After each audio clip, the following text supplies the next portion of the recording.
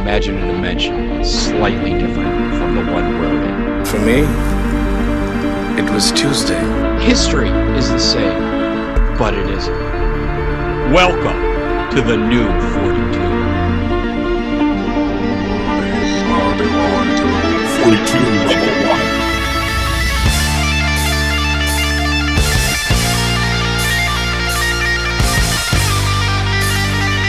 Hey everybody, this is Ken Masters, and you're listening to 42 Level 1. Yakuza!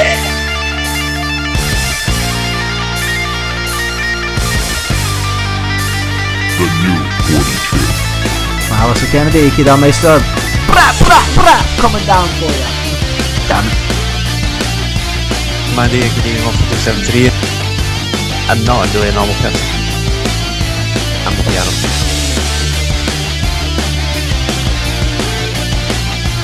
Follow me. Okay.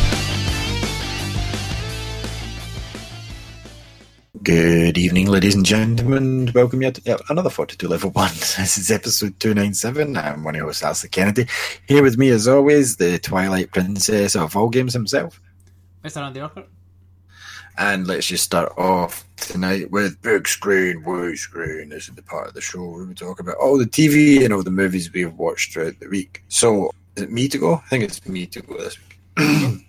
So, watch Good Place, obviously. Did you check that out? Mm-hmm. What did you think of Good Place this week? They obviously found out about the portal last week at the end. Yeah, it was pretty good. Like, it's always, well, this season's just been all pretty good. It's not been like outstanding like season 1 was. Yeah. But yeah, I don't know if this season's quite as good as last season, but I'm still enjoying it. Like, I really liked all the random resets in the last season, and they don't really have that this season. Like, everybody now knows everything. Yeah. And it's kind of about And how to deal with they it. have to go to the bad place now because they know about the good and the bad place. Yep. Once you find out about that, apparently you have to go to the bad place. Yeah, because there's obviously anything that you do that is good There's no points. you won't earn any more points because you're doing it for You're doing it for a reason. Yeah, for the reason of you getting into the good place. So I think we will still see the good place eventually, although I don't know if they're leaving that for like the final season. That's the big payoff. Do you know what I mean? Who knows? But like basically, we were seeing a lot more of them in Earth. Like Chidi was pretty funny. Like he made like a chili that had gummy bears and stuff in it, and he went a bit nuts. And I can't remember what's the posh girl's name. She gave all the money to the Jason, guy. Tahani, Jason. Yeah, Tahani. She gave like all her money to Jason, and he asked if he could take GameStop credit. But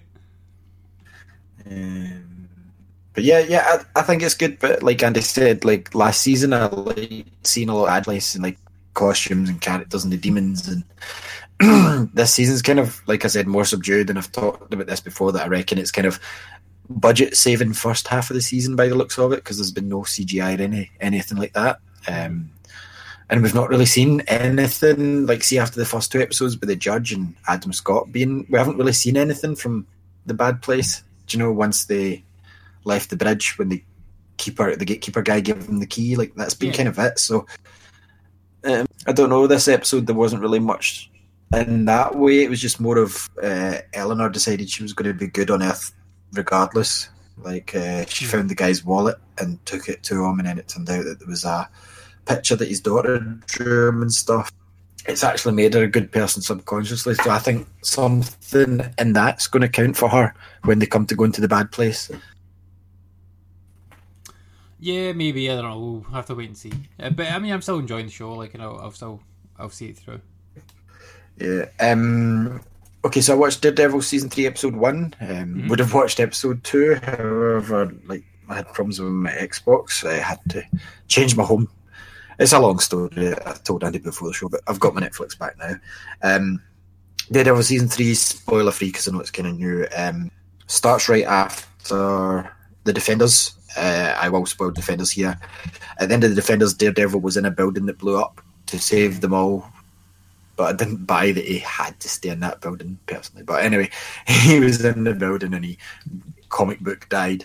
Nobody, he didn't die. So starts right after that, and yeah, it's a good way for them to avoid the snap, because obviously this is probably even before Jessica Jones season 2. None of them seem to care. Like the Daredevil possibly died, but who cares? It's not exactly like the Avengers. Like, but he's not even like mentioned really in any of the shows I've watched so far. Like Jessica Jones season 2 doesn't even talk about any of them or the events of the Defenders. So it's almost like it's all connected. But even when we do crossovers, we forget about them in the next show. It was okay. It's kind of almost like a refresh again, like because.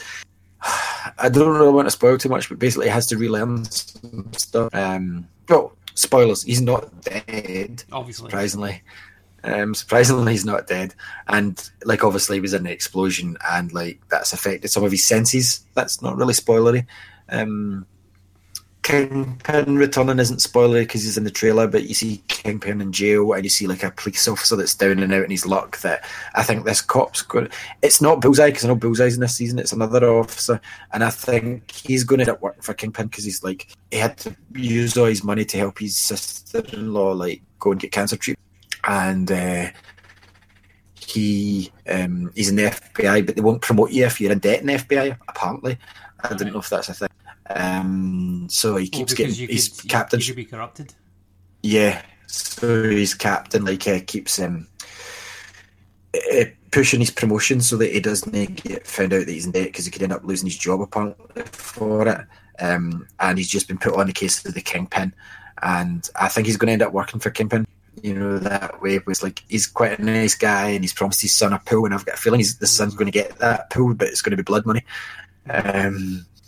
So yeah, Kingpin's fantastic, absolutely phenomenal.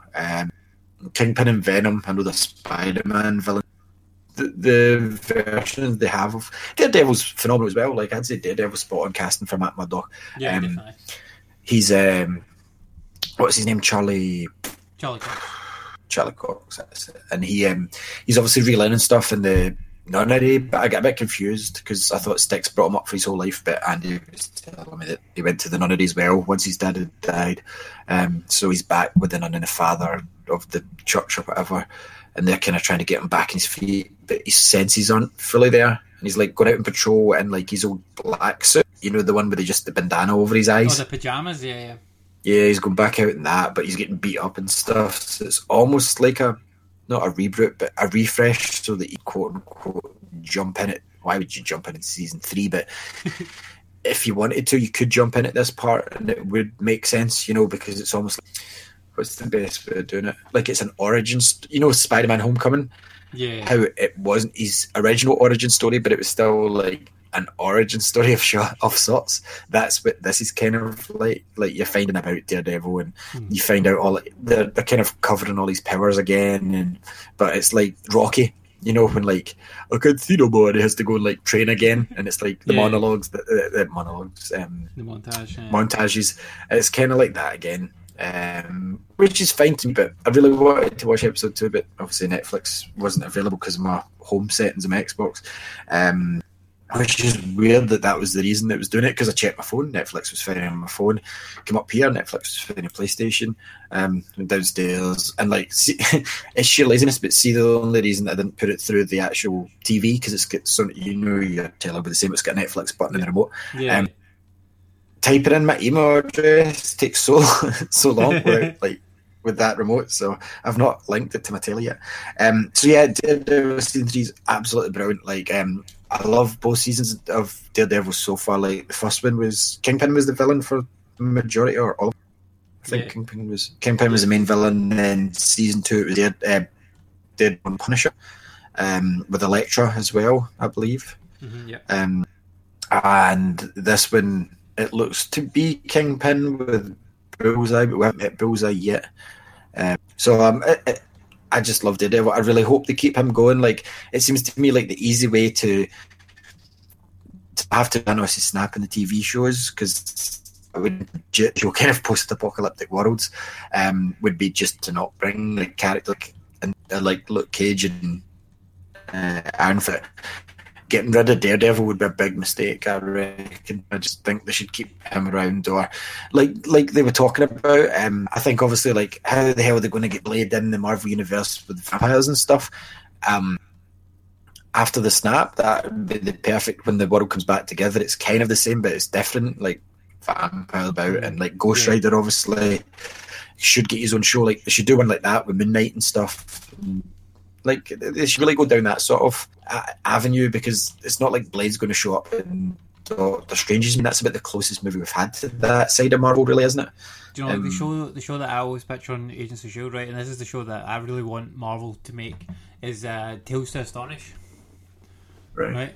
Which would basically be like one-shots, where they could take like these kind of like lesser-known characters and do like one episode, like stories about them, like not necessarily to introduce a load of characters. Yeah, so like people like Moon Knight and folk like that, and because there's people that would love to watch a show like that, and it would be kind of like almost like Black Mirror. So it would be like an anthology style show. Yeah, like an anthology style show. So like it's all in the same universe and it's all sort of connected, but it's still like one-off separate stories. Yeah, that'd be cool. I know you're watching through them, but just like if you're like me and you don't enjoy Luke Cage, you're like, oh, I don't want to watch Luke Cage and Iron Fist.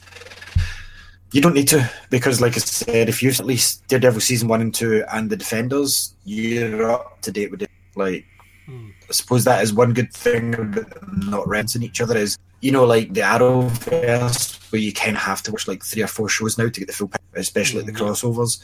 In this one, you could miss the crossover entirely and it would affect any of the shows, or you can watch it and you don't have to do any back reading if you're aware of who Luke Cage, Fist and Jessica Jones are. Like if you just watch Daredevil, you could easily just watch the Defenders and then to Daredevil season 3. So yeah, it's good. I'm really enjoying it. I just love that show. I hope it doesn't like finish, and I really would love to see Daredevil on the big screen. Like, I just really would love to see him with maybe not the Avengers, but if they done like a Secret Warrior style thing with like Spider-Man and stuff, that would be awesome. They could easily have him in a movie with Spider-Man. Like I almost think that Daredevil would have been a cooler choice than Tony Stark Homecoming. It would have been a very different movie, but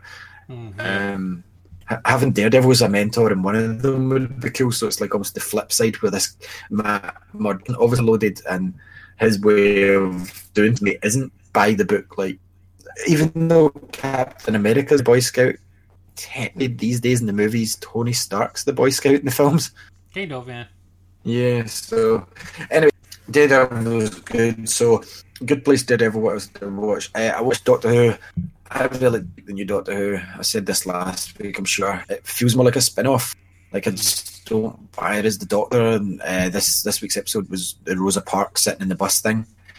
And yeah, it was an emotional and good episode. It wasn't a good Doctor Who episode. It was...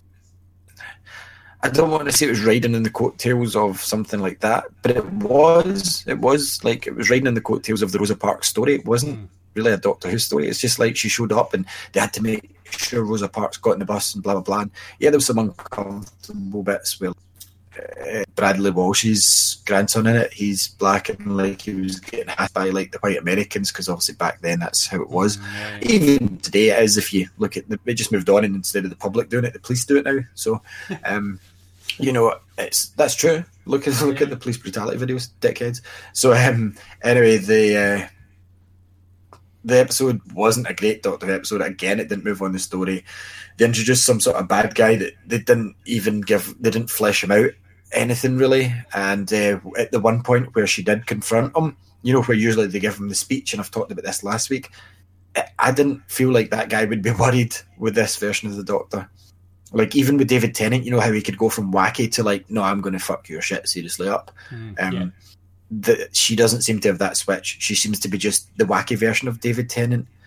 Like, you know, the 3D glasses, right? Sort of. That's how she is. And it's like, no, David Tennant could flip it.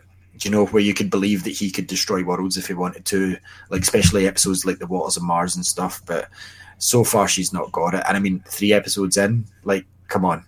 It's not looking good for a strong Christmas finale, Christmas special, because the Christmas specials are always cheesy, and that's meant to be the light-hearted part. So far, there's no overarching story. You've wasted 3 episodes just to tick some boxes with the Rosa Parks episode because it's topical. I'm sorry, but that to me... No overarch at all, no? No, not one. And I mean, overarch something we've been used to since Tennant.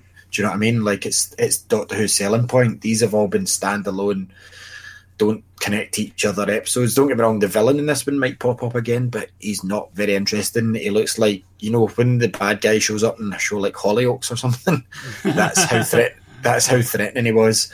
So... yeah, I just don't like this. So I'll stick with it because I had to do 2 seasons of catch up with Peter Capaldi, you know, and I left it for so long. So Tasha's more into it than I am just now, but we'll see how it goes. We watched Class tonight as well, which is on Netflix, and it's a spin-off of Doctor Who. Not as good as Torchwood. It's like a spin-off set at a school that the school that Clara taught at. Can't remember the name of it. Can't remember what school she taught at, but it's the school that was in like the original Doctor Who series and stuff. It's a bit like Buffy, you know, where there's like a monster and they had to help it. And it didn't feel really, Tasha said it felt like Doctor Who to her a wee bit, but then it didn't to me. And Peter Capaldi showed up at the end, which was pretty cool. But it's a lot more adult and gory and there's swearing in it, kind of like Torchwood. Only 1 season of it so far. I don't know if they'll do it again now, but it's on Netflix anyway. We'll see how it goes. You should watch Fantastic Beasts. No thanks. But that guy would be a good Doctor Who. He would. That movie, that is a Doctor Who movie. Yeah, you've said this before. I'm not going to watch it. But I love that actor, and he would have been really good at Doctor Who. I really hope he gets a shot at it down the line. Yeah, he would. He's like Doctor Who. Like in that movie, like I watched that movie and I'm like, it does not like seem like a Harry Potter movie whatsoever. Like every single second of it, I'm like, that guy's Doctor Who. And he even has he's got a bag that he can go into, so it's kind of like the TARDIS. Like it's like a wee bag and he sort of climbs into it. Benedict Cumberbatch would be a good Doctor Who as well. I don't know that he's like wacky enough, like in a kind of... Doesn't have to be always wacky. Yes, he is. Have you seen Sherlock? He's kooky in that. He's kooky, but he's kooky in a kind of like fucked up way. Like yeah, but so was Peter Capaldi. Yeah, I didn't like him at all though. Yeah, but I think Cumberbatch would be good. But anyway, we'll see how this. He's too big now though. Like he won't be Doctor Who unless not until he's old. Well, that's what. That was like Capaldi, wasn't it? Like he got big like years and years ago at different shows in the thick of it and stuff like that. And not as big as this guy, maybe. He was never like fucking Cumberbatch big. Like Cumberbatch is like. Oh, you mean Cumberbatch? Fucking... Sorry, I thought you meant the young boy. Oh no, I mean he's going to be big as well. Like this franchise, the Fantastic Beasts one, that's got legs. But Cumberbatch is like way beyond the stratosphere of like what Doctor Who can pull actors from at this point. Like maybe because he's still interested. No, he's coming back for Sherlock. He's said that. Yeah, but he obviously absolutely loves that show, like because that's where he kind of came out. Like, yeah, but like if you look at him now, like he's been in like The Hobbit, he's been in like Doctor Strange, he's been in fucking Avengers. Infinity War, like as a massive. He was more or less one of the main characters in it. Yeah, exactly. So he's gonna only be bigger and bigger, and he's been in a bunch of other movies as well, like drama pieces and stuff. So. And war movies as well. Yeah, it was in that Imitation Game thing. Yeah.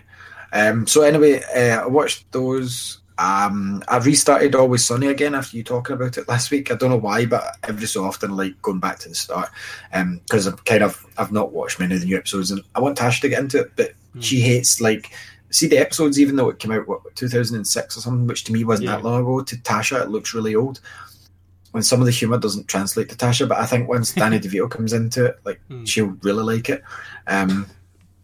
So I watched obviously the first one, seen that so many times. I just love it when they're trying to make black friends, and he's trying his hardest not to be racist, and everything Charlie does is racist. And then the second episode is where he gets told that he has a kid, and the wee kid's such an asshole, but then it's not his kid. She just told him it was his. I love the show, and I'm going to plough my way through it instead of just starting in the new season. Hopefully, by the time I get to the new season, it'll be all uploaded.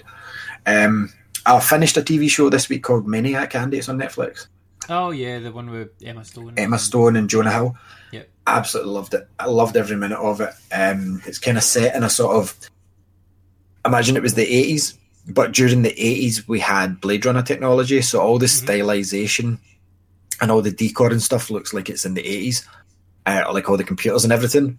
But the tech that they actually have is more advanced than we have. It's almost like Blade Runner style without flying cars. And this guy's, Jonah Hill's been asked to be a witness for his brother for something his brother done, but they can't risk the family name. He's kind of separate from the family, who's this sort of like legacy style wealthy family, and he's just got this normal job. He used to have schizophrenia, and he signs up for this drug trial to get cured from the schizophrenia. Emma Stone signs up for it for different reasons, because she's addicted to one of the drugs that's given at the trial. And then they get hooked up to these machines, and they take like the A pill, and it gives them these like vivid hallucinations of like different realities and stuff. And the actors must have had so much fun in this show, because every single episode, well, after maybe the first 3 episodes, which is kind of world building, it goes into their different realities, and it's like, one week it could be kind of Lord of the Ringsy, the next week it could be like they're hillbillies, and like they're playing different roles in every episode. And I loved the conclusion of this. It was just a nice TV show. There's some loose ends that could become a second season, but I don't know if it needs a second season. You know, it's one of those.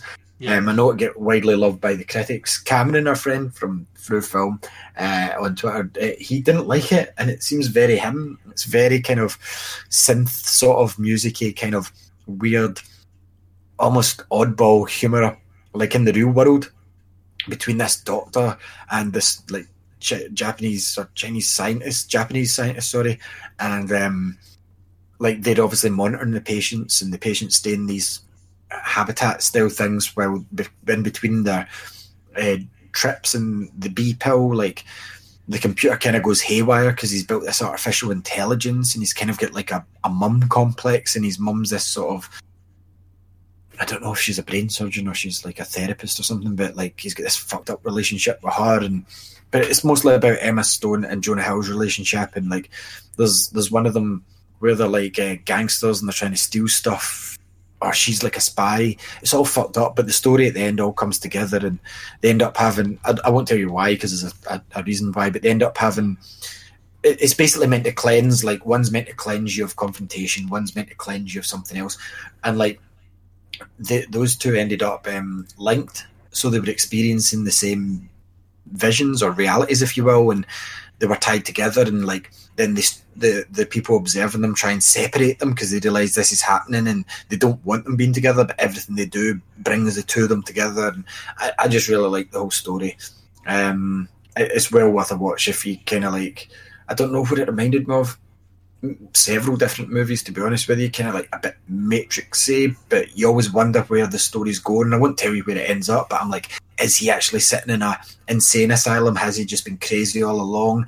Did he make every part of this up? Like, is she the crazy one, or are we seeing what's real? Do you know, like, you were never quite sure at the start, and then it kind of goes away from that thread, which kind of annoyed me. I think there was something there with it, but they went for a coherent story that was decent enough. I'm leaving this server because I keep getting messages. So like, I really loved it. I really loved the acting from both of them. Like Jonah Hill, not in a comedy role, is actually really fucking good, and Emma Stone is just phenomenal. Yeah, definitely check it out. It's 10 episodes. It's a limited series, Netflix exclusive, original, whatever they're called. And I would love to see a second season about what goes on in the other floor of the building that you that you see like later on. I won't spoil anything. There's nothing much to spoil, but I don't want to say anything about it, you know. But there is potential for a sequel if need be. Not even necessarily with the same actors, you know. But the I want to know who's the guy that's in charge of this foundation as well. Like, because all you see is this like TV that talks to them. They never see his face. It's almost like one of those, I don't know. I can't even think. Like a TV show where like the guy that's in charge is behind the TV screen, but you never see his face and you just hear his voice. Like, so like Charlie's Angels. Yes, he's like Bosley, but obviously I don't know if he's a bad guy or a good guy. I don't know like what Charlie, like Charlie's never seen. Oh right, yeah, true. Yeah, that kind of thing. So like it's like that. And like I want to see what was the purpose of the experiment style thing, like what was actually going on, what did they hope to achieve. Like there's got to be other motivations, and like when something happens, you say, I don't want to ruin any of it in case you watch it, because I think you would quite dig it. First 3 episodes are kind of world building. we watched the trailer for it, like, because it keeps coming on after we finish watching whatever it is that we're up to date with, and like this trailer keeps coming on. Ashley's like, "Oh, we'll watch the trailer." It's like, "Well, that looks shit." I'm like, okay. I didn't really fancy it either, to be fair. I thoroughly enjoyed it. 10 out of 10. Probably going to be in my top TV shows 10 this out week. of 10, Jesus. Yeah, probably going to be in my top TV shows this year. Nice. Tasha loved it as well. And that's about all I watched this week. So, Andy, what did you watch? Walking Dead. Yeah, I watched Walking Dead. It was boring. It's like getting a newspaper, isn't it? Like getting the extra post every week. You kind of get it because you should, but you never really read it or get into it. I don't get the extra post. Do you get the extra post? No, but it's just an example. Yeah. But yeah, no, I watched The Walking Dead and it was boring. Like, I don't really need to say any more about it. I did watch the first 6 episodes of Jessica Jones season 2 though, and I really liked that. It was really good. I know you said you didn't like it, but did you watch all of it? I watched the entire season, hoping it would get better, and the lack of David Tennant, just it wasn't as strong as the first season at all. So far, like, I've absolutely loved better it. Than Iron Fist and Luke Cage.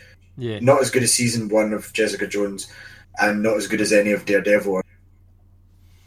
No, I mean Daredevil's a high bar, but like this first half of the season, I've enjoyed it probably more than I enjoyed season 1.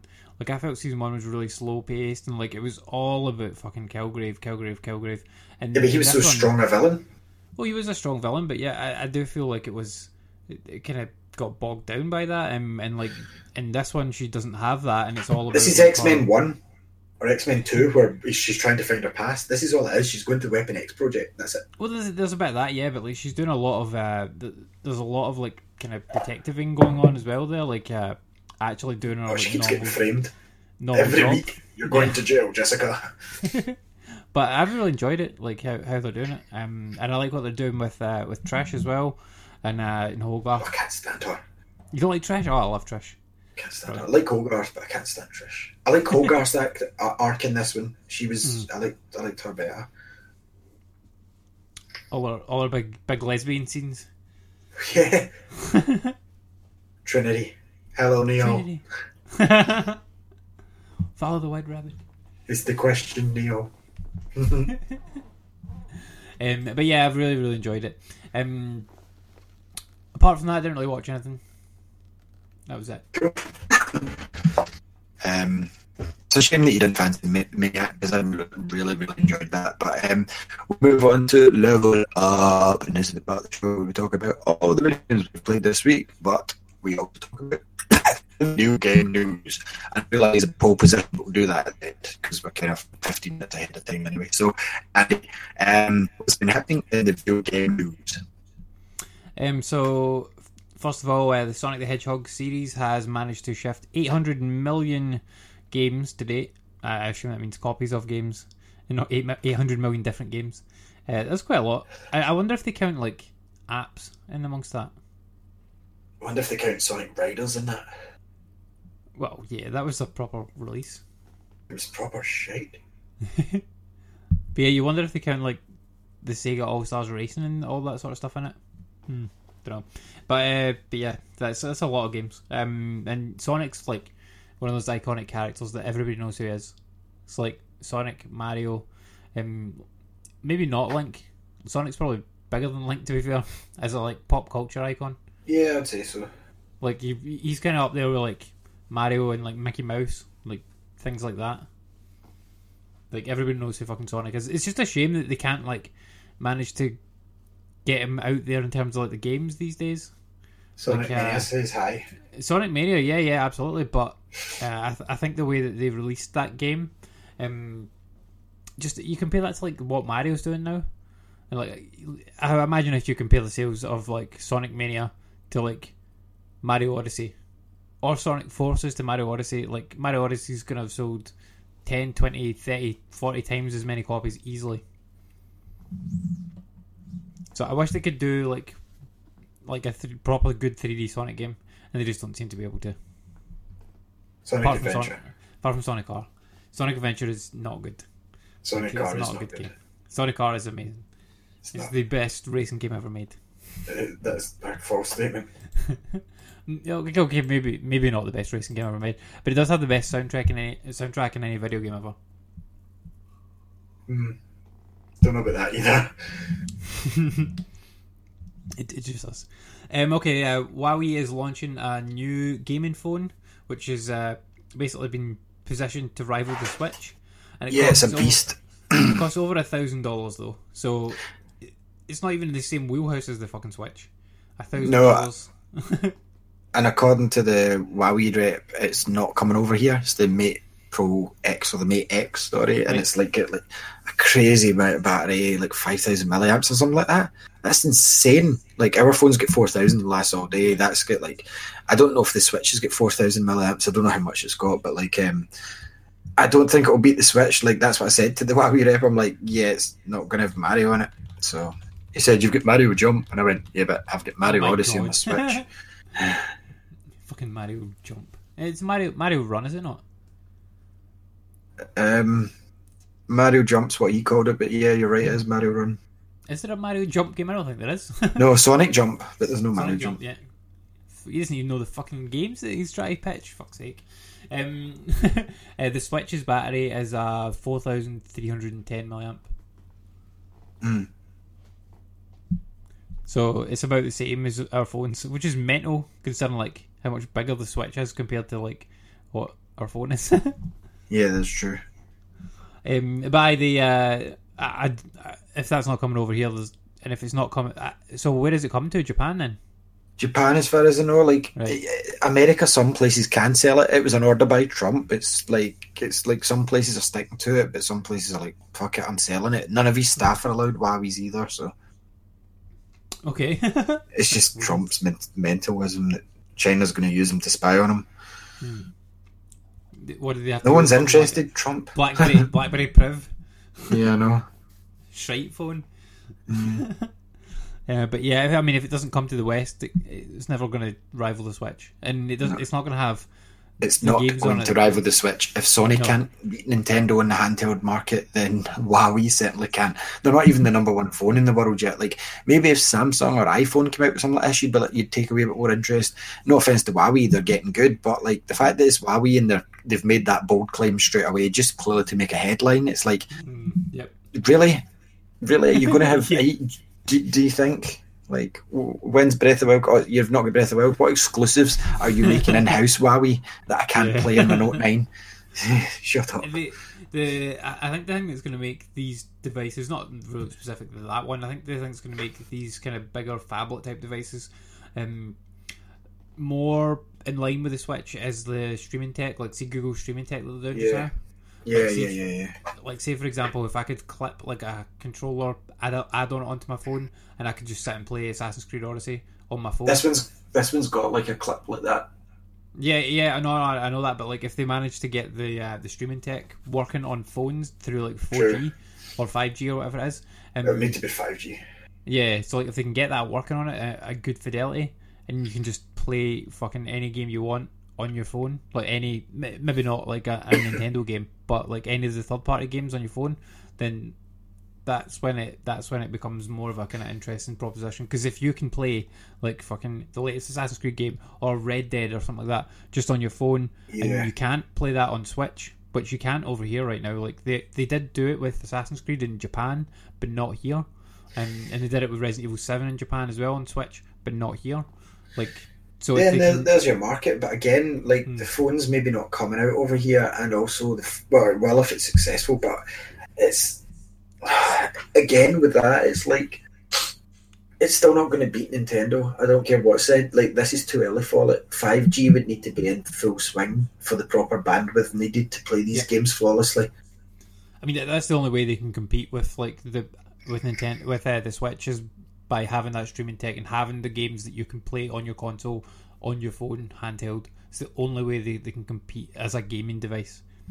And it's the internet bandwidth is not there yet. So, Fire Emblem Heroes has earned $16.8 million in the month of September. Is this the mobile one? Yeah, it is. Yeah.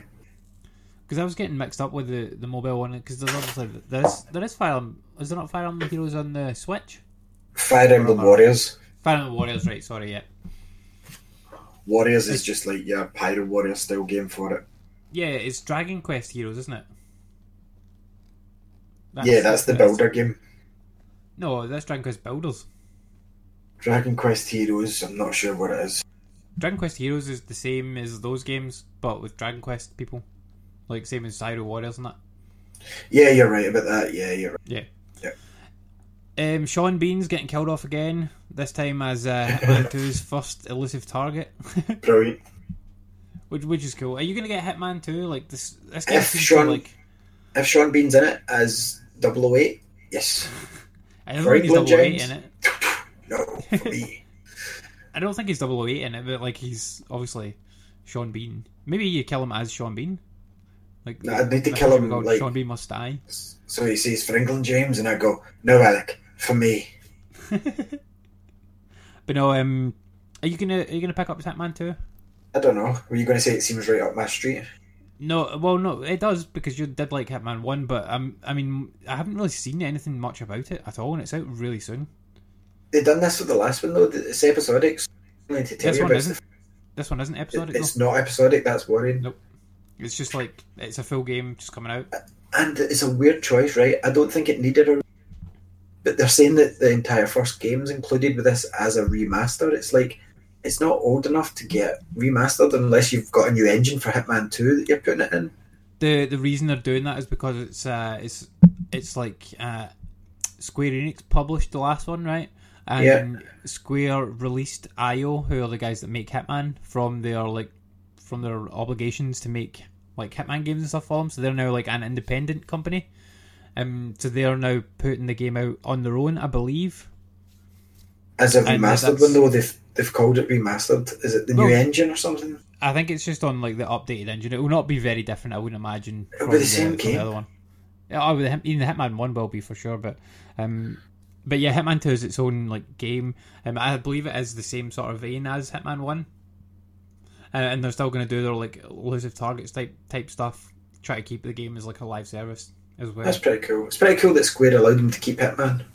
Yeah, they let them keep the IP. Well, I don't know if they own the IP anyway, but they certainly like let them go off and do their own thing anyway. So yeah, because that's what should have happened with Kojima. Like they should have gave him Metal Gear. They should have gave him Metal Gear, yeah, and not had because I mean, like not killed it off in one game. Kojima's doing this weird thing, like yeah, but he could have done both easily. Kojima could have, while he's working in Death Stranding, made another Metal Gear game. 100%, he could have. He could have overseen that team while he was working with other game. But instead, Konami went, no, it's ours. We're keeping it, and we're just going to shit all over the entire franchise with one game. Even though Kojima was laying the secret messages, like in Metal Gear Phantom Pain, with that, like you could erase all the title, like there was the hidden spray tags of all the titles of the Metal Gear games he made, and you could only erase those ones, remember? And then he purposefully done stuff in Metal Gear Solid 5, like he made it so they wanted it open world and he didn't want it open world, so like he made it empty. Like he basically made the game he wanted, but instead of loading screens, you just had to run across desert. That's literally what he done. That was done on purpose. Which is a weird one, like, and it's annoying that they made him do that because it would have been probably a better game overall if they'd let him just make the game he wanted to make. I agree. Although, look at fucking Death Stranding, like, what the fuck is that? What is coming? No one knows. No one knows, like, which is kind of interesting that this is Kojima's first like Unleashed game, like Kojima Unchained. It's like a proper good marketing like strategy so far is what that game is. Spread out the advertising over 4 years. Like, I don't know how good the actual game is going to be right enough, but like, or what the game is. It could be Tetris or a Puyo Puyo remake. Oh, exactly, yeah. But the market behind the game is fucking stellar. Like the hype and the buzz behind that game is enormous. Like, when it comes out, it's going to sell like millions. It's actually a kart racer. You could take it to the bank. It might be all of those. You never know. Could be like a shmup, top-down shmup. It's definitely going to be a third-person action adventure. Let's not be stupid. With some stealth elements in it. But I mean, it might have other gameplay elements in it. Like it could have like shooting sections and like platforming and puzzle sections and stuff like that in it too. I think it'll be more puzzly than shooty and fighty. I don't know. We'll see when it eventually comes out in 5 7 years. Yeah, I still think that like if they should get that as like a PS5 Launch. Xbox next gen launch title. Like I think that would be the Is smart. it not just PlayStation? No. Oh shit! Yeah. Sorry, it's just PlayStation. You're right. PlayStation got an exclusive on it, I think, or at least initial exclusive anyway. Because we know how these things go. Oh, yeah, it's exclusive.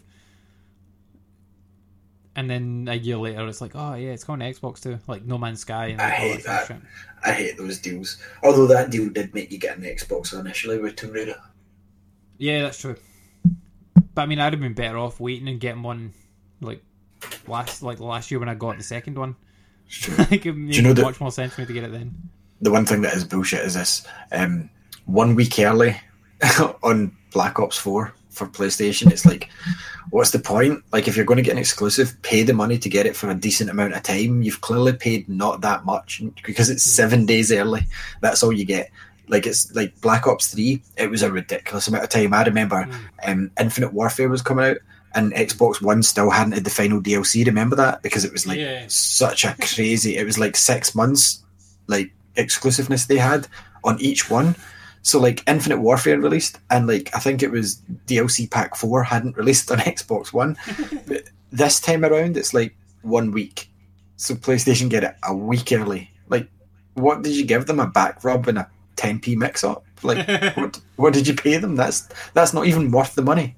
I think it's just the marketing. Like they probably didn't pay them anything for it. They probably just went, "Oh, we'll like handle some of the marketing for you." If you give us it 7 days early. Yeah, like, well, because you know when they and put Call out of the Duty needs adverts- much marketing. Well, they still put out a bunch of adverts and stuff, but like anytime when you see the adverts for Call of Duty, generally it will have a PlayStation logo at it. So like PlayStation's like quote unquote the lead platform for it. That's how it's kind of considered. But I mean, it makes sense because if they had a console that was more powerful than the X, then sure, but they don't, so it's not. Well, no, it's more that they have the biggest install base. So like Call of Duty. Well, you say that, but is there proof or figures to back that up? Because Xbox is known as the shooter's console, and well, PlayStation has a bigger install big base. Call Like, of- that's a fact. I'm not arguing with that, but most Call of Duty players are. I don't know. Always I'd be have interested. I'd be interested to see what the breakdown is on the sales for it, because like when Yeah. I picked up my copy, like it was basically they had the same amount of copies on the shelf for each one, and both of them were almost empty. There was like maybe 2 or 3 copies left for each one, like on the shelves when I bought it. Popular game, man. And they had the exact same amount of shelf space allocated for it too. So It's a I popular would game. think it'd be more kind of 50-50 on that one. Like certainly I've seen a lot of people playing it on both. Yeah. Probably around about the same. Although I've got a lot more friends on PlayStation, so Yeah, I've got probably more than Xbox, but I'm about the same. I've seen half and half of my friends list are on both consoles. Okay, moving on with the news. What is this you're saying about Trump investing in Ubisoft? Basically, Ubisoft have come out and said that they can't be openly political in their games because it's bad for business. I mean, the Assassin's Creed Fake 3 news. was pretty political. Yeah, but that was before Donald Trump. Yeah, but I mean, they had that whole thing with, what was it, King George Washington they did? Oh, the tyranny of George Washington. Yeah, I mean, that was pretty political. Like, although, okay, Yeah, it's but again, old it was- history, but... Again, it was pre-Trump, so I was only half joking when I said that Trump said, nah, you can't be doing this. Yeah. So Black Ops 4 is sales managed to exceed over $500 million in the first 3 days. That's a lot of money. That's a lot, but Call of Duty always does this. Hmm. I don't know if that's the highest selling Call of Duty of all time. I'd imagine Warfare 2 was more. Within the first 3 days. Yeah, I mean, the game's like technically more expensive now, though, so it could be technically less copies sold. Over that True. Well, I remember queuing up. Modern Warfare 2 was. I went in the pouring rain before I worked at Game Centre and stood there waiting for it. I was so excited, and I stayed out at Belmont, and I had to walk all the way back to Belmont with this, like, absolutely drenched. It was so good, man. That game was so good, though. That game was good. That was the airport one, wasn't it? Yeah, with the Russian no something mission. No Yeah, Russian, no something mission. No Russian, yeah, I think you're right. That was hefty, that mission.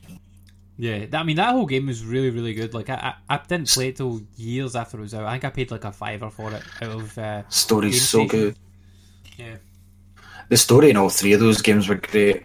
like I can't really remember Modern Warfare 3, but we'll talk more about Call of Duty later anyway. But yeah, I still never played the first one. Like I've got it on Xbox to play, like because it's obviously backwards compatible. But did you buy it? Got around to it. I bought it ages ago, like because I had played the first two like stories and I really liked them, and I bought it ages ago, just waiting for it to go backwards compatible, and I've just never got around to playing it.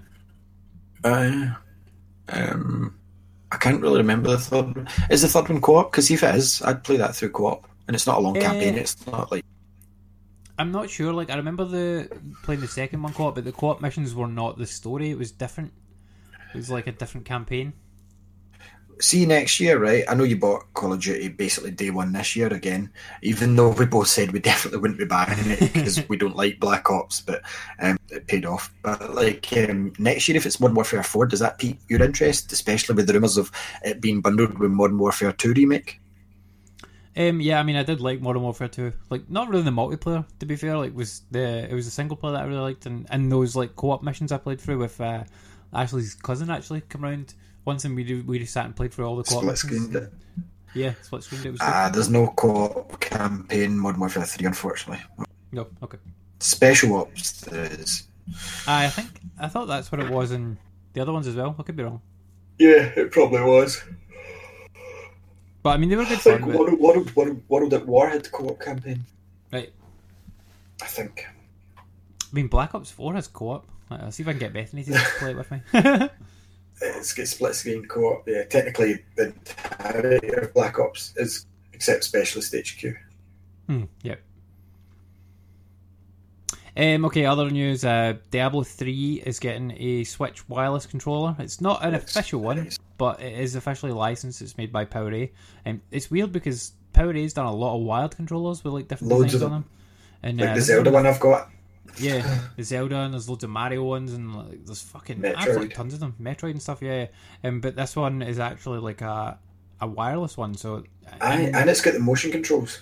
Yes, it's got all the stuff that you would expect to have in a Pro Controller, but it's just a wee bit cheaper than a Pro Controller, so yeah. This could be an interesting one.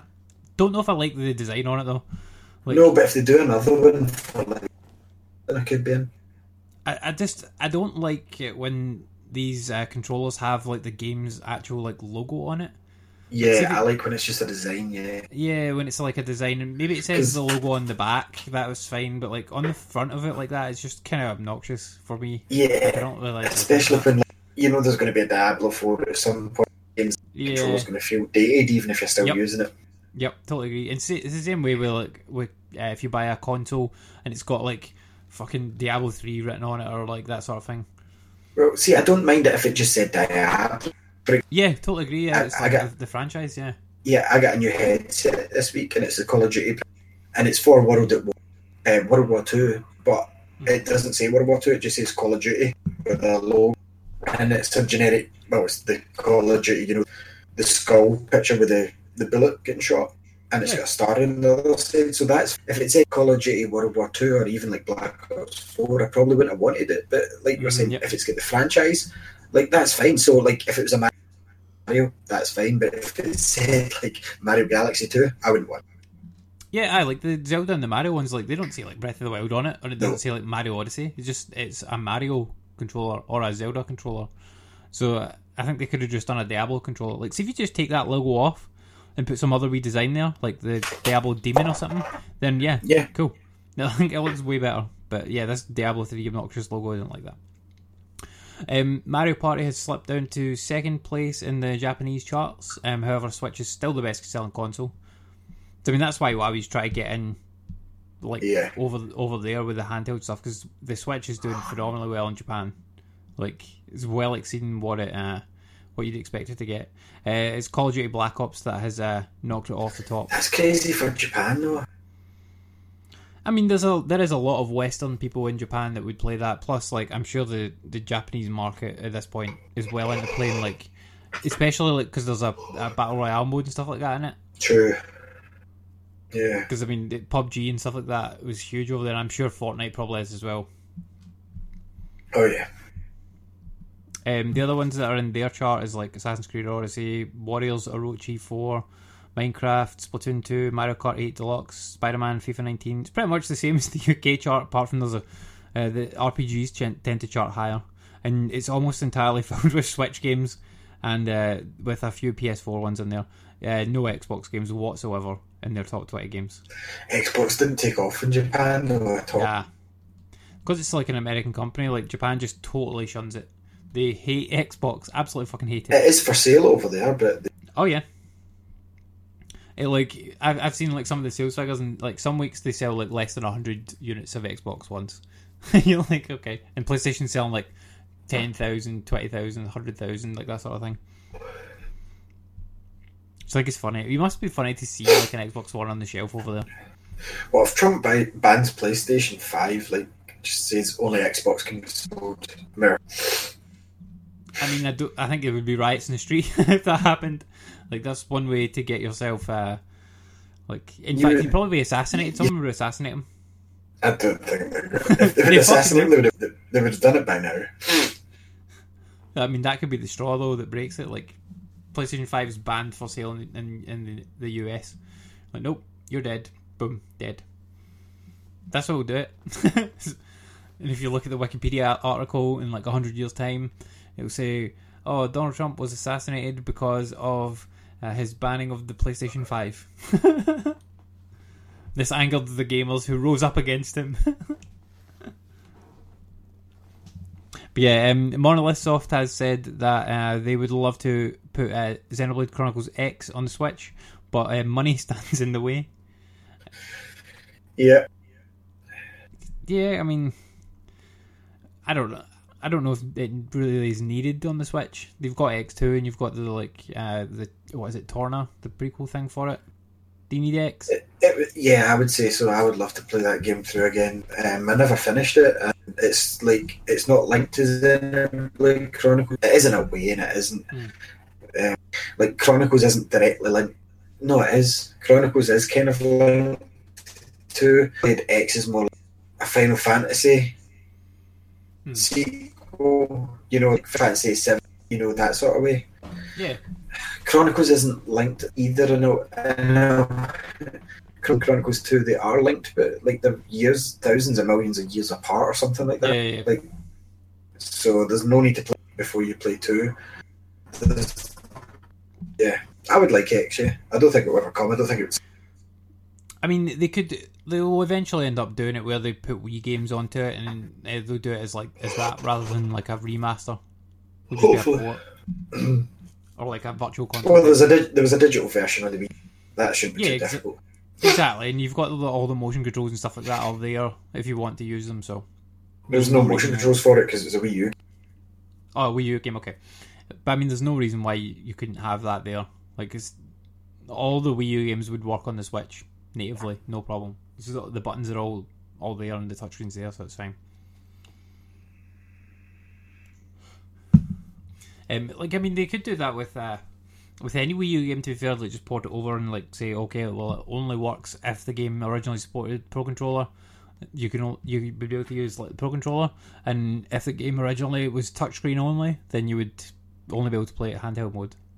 But I mean, I think people would accept that; it'd be fine. EA have said that they'll add Usain Bolt to FIFA 19 if he can secure a professional contract, which is a kind of a no-brainer. But that applies to most people. Yeah, exactly. Yeah, I mean, if I could go out and get a professional football contract, then you would be in FIFA. They would probably add me to the game. Like, yes, this offer applies to anybody.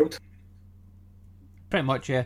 But like, see what I would do, right? See if I was like a kind of smaller team, right? That was in FIFA, or maybe not even in FIFA. I would fucking sign Usain Bolt to my team. Get the cover star. Well, you definitely would get the cover. Oh, you wouldn't get the cover star, right? But like they would pay the licensing for him, and it's going to drive traffic to your like website and stuff like that, and to your team.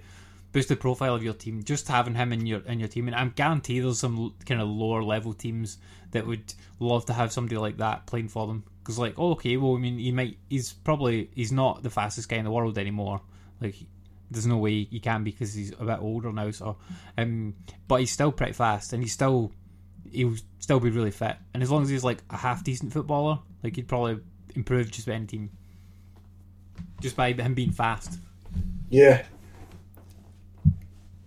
And I think his attitude as well, like he's got a really like positive attitude towards things. Red Dead Redemption 2 file sizes have been revealed, and this will tie into another news story, and we'll just cover them both here. For the Xbox One and the PS4, and it's going to be over 100 gigabytes.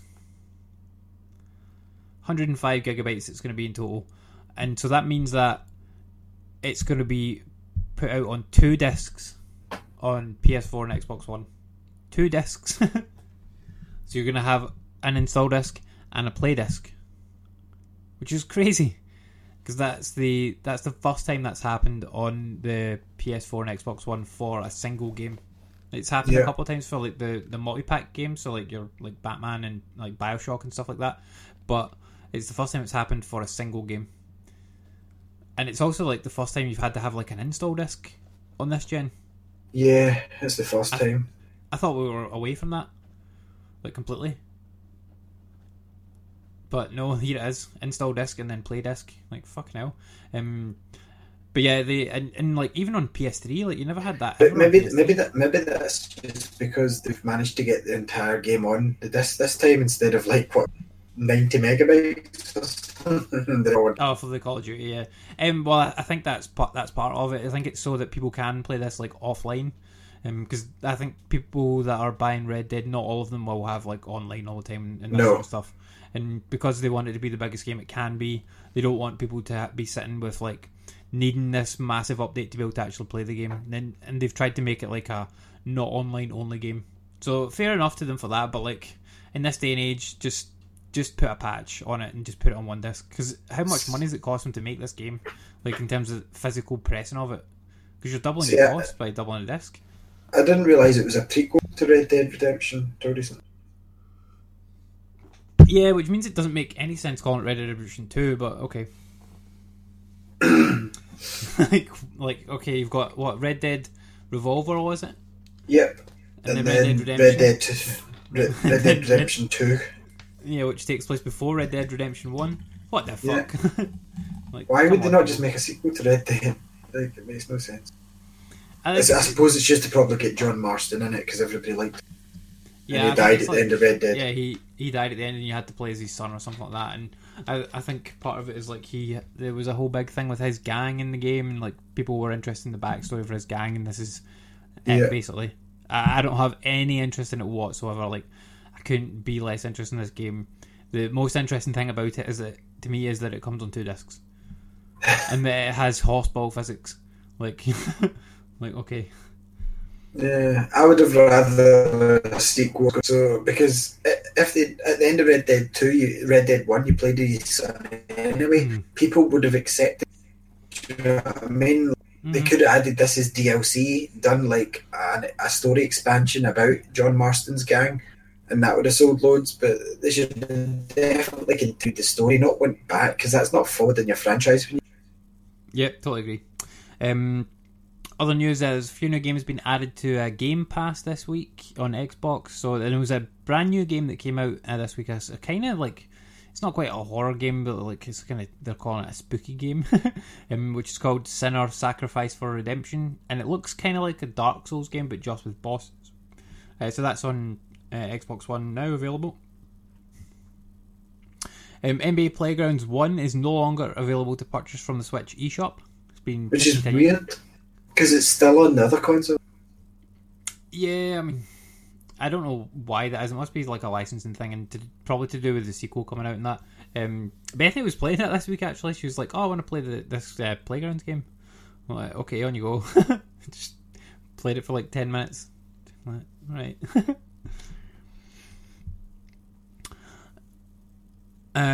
Oh, this is a sad news. So, Games TM and Games Master are both closing.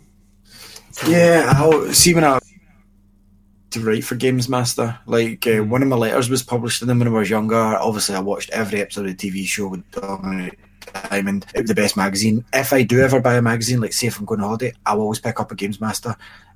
And like, it's a shame that it's going, and it's one of the only ones that still lasted under £5. I think it's like what, £4 or $3.75 or something. But I always wanted to write for them. Like, that's the job that I wanted to do with my journalism. Do you know what I mean? When I was in, like, really wanted to be a writer, that's what I wanted to do. And now they're gone.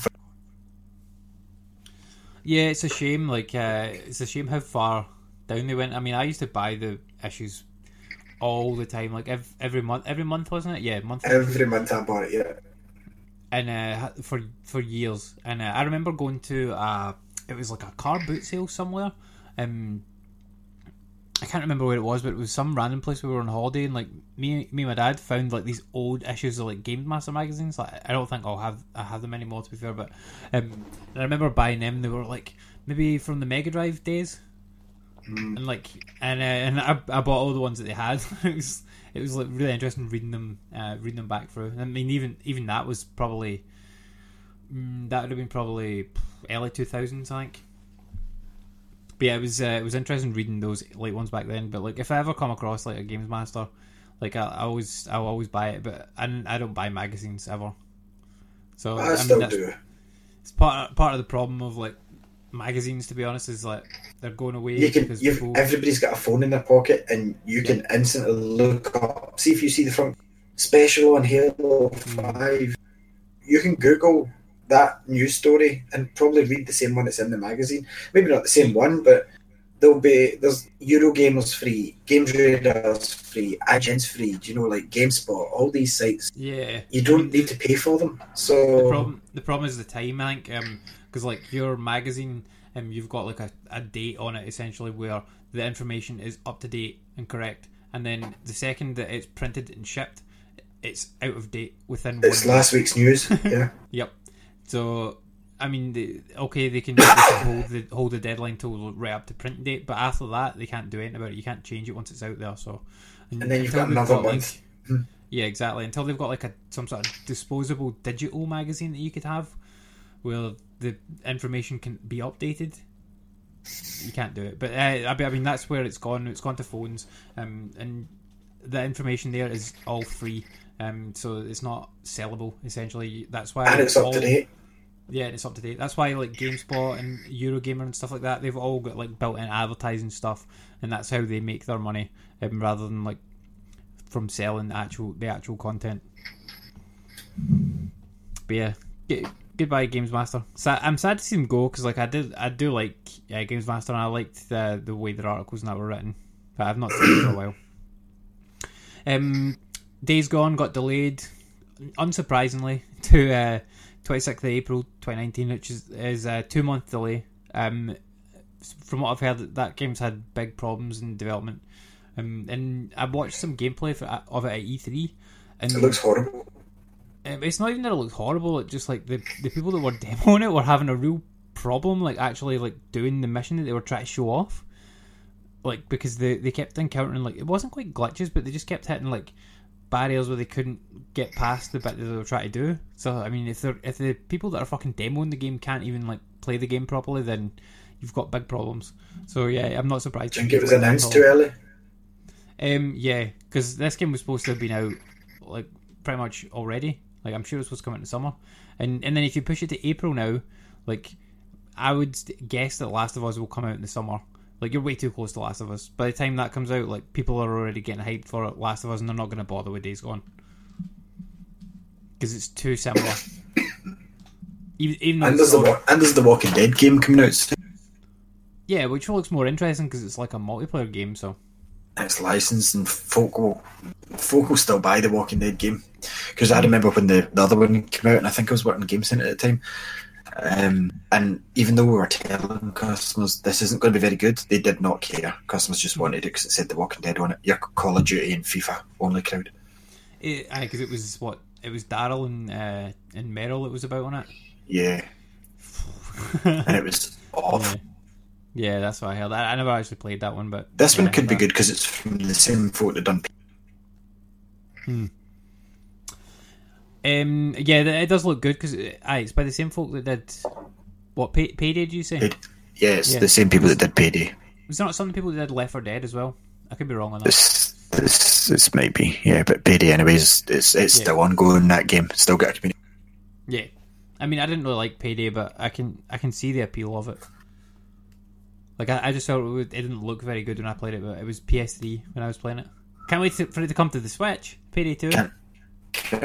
Payday 2's on Switch.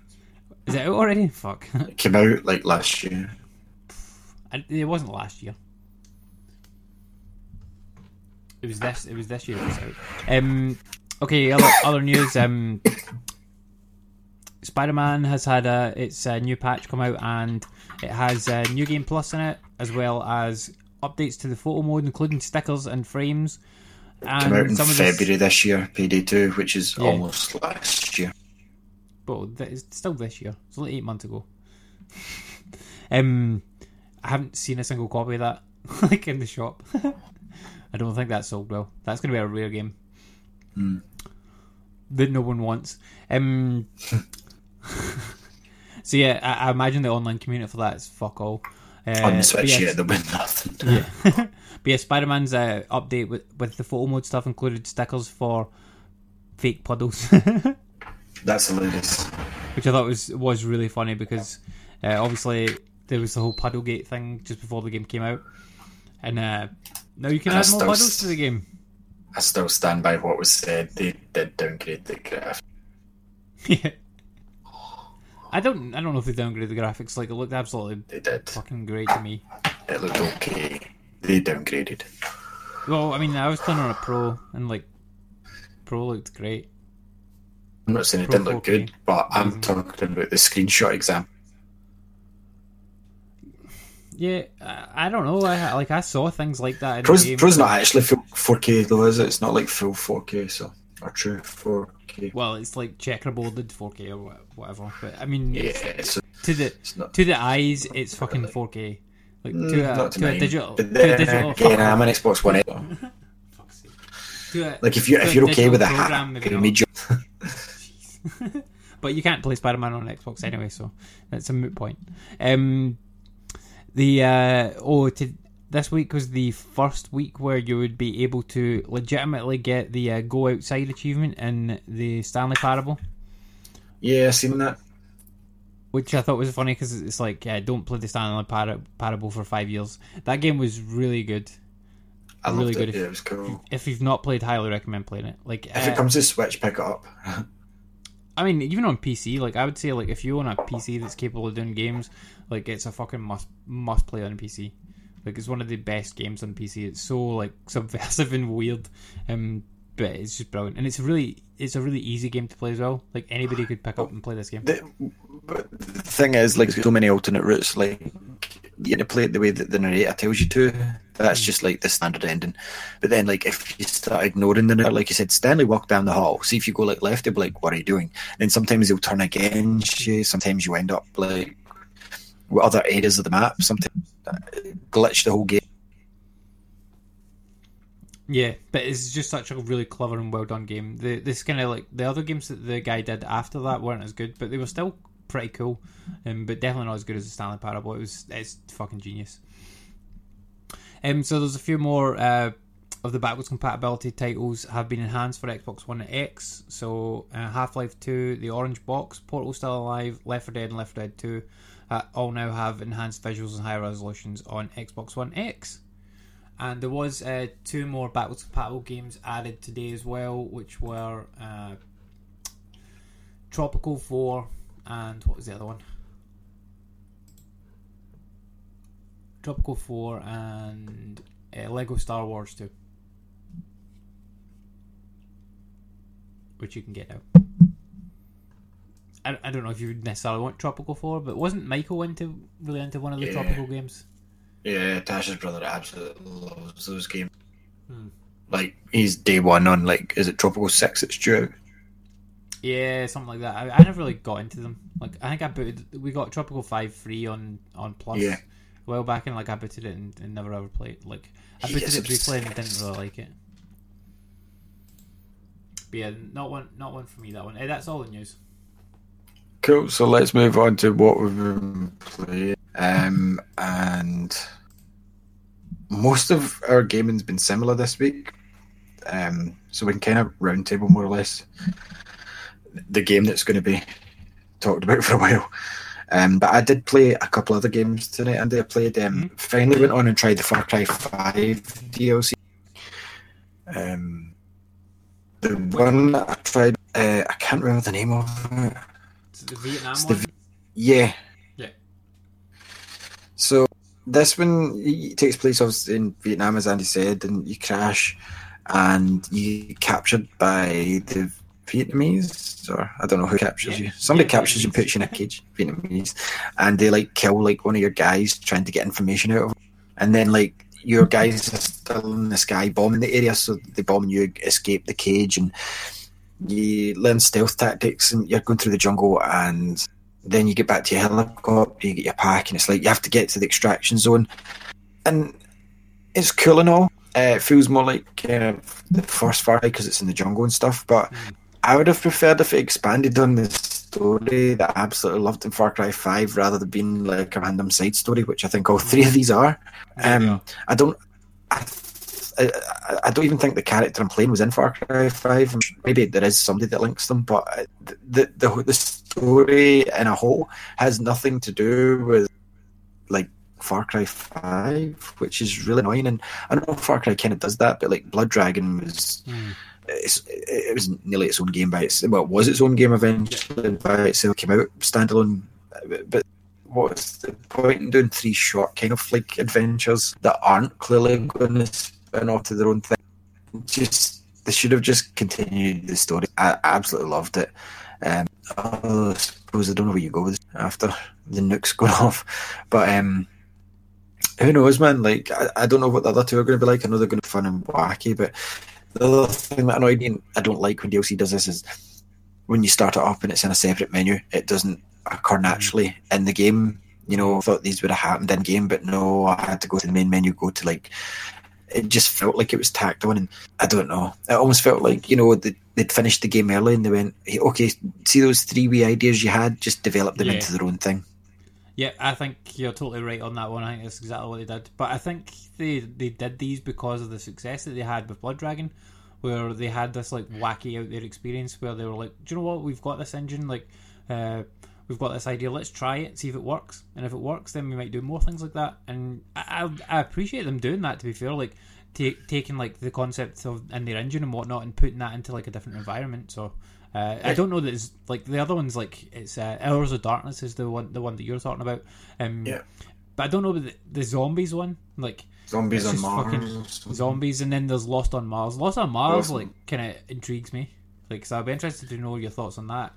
Yeah, I'm going to give the other ones a try about next week, because I was going to, like, Far Cry 5 is going to be in my Game of the Year list. Like, I thought how much I loved that game because it came out at the start. And I was always waiting for this DLC, and I can't just go on the show tonight and talk about just college. Like, it is good DLC, but I just loved the story that much that I wanted more of it. Like, Far Cry 3's DLC was in-game stuff as well, and I prefer that sometimes. And I know what you're talking about, they were letting it do because Blood Dragon did so well. We'll say that Blood Dragon came out of Far Cry 3, but Blood Dragon was large enough to feel like its own thing. These don't feel big enough. Like, it's a big-ish map, but it's not like Blood Dragon didn't feel like just expansion. It felt like Far Cry Primal, which came out by itself, you know what I mean? Like, it felt that sort of size of thing.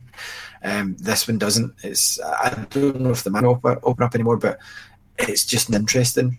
This, like, it's boring, bland war. Like, I'm in Vietnam. Cool.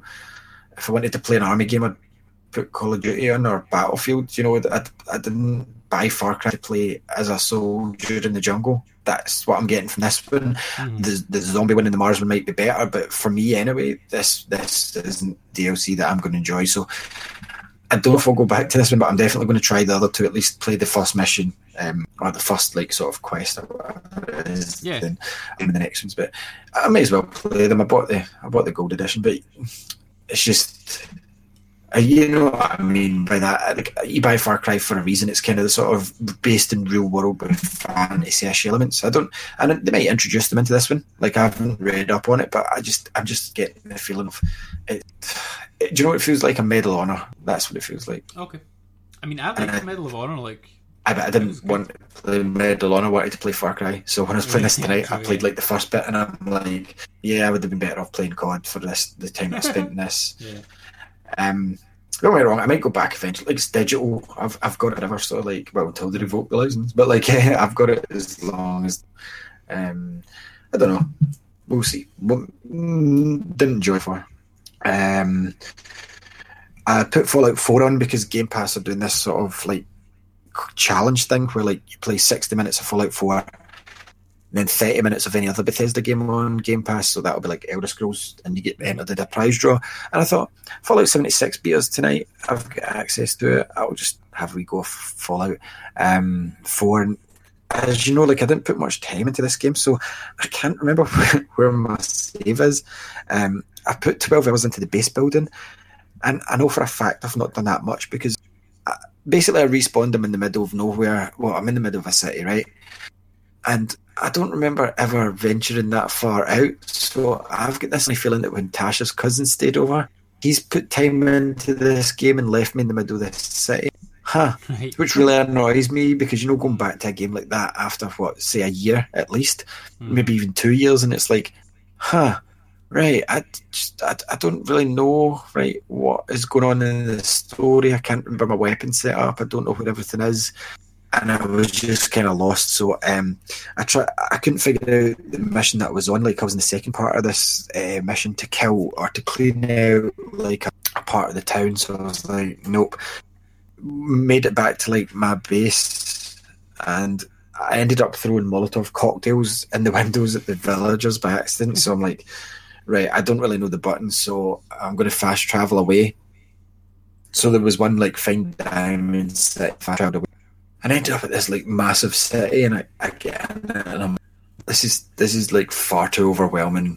Yeah. Like, for me to jump into, to get into a city this size.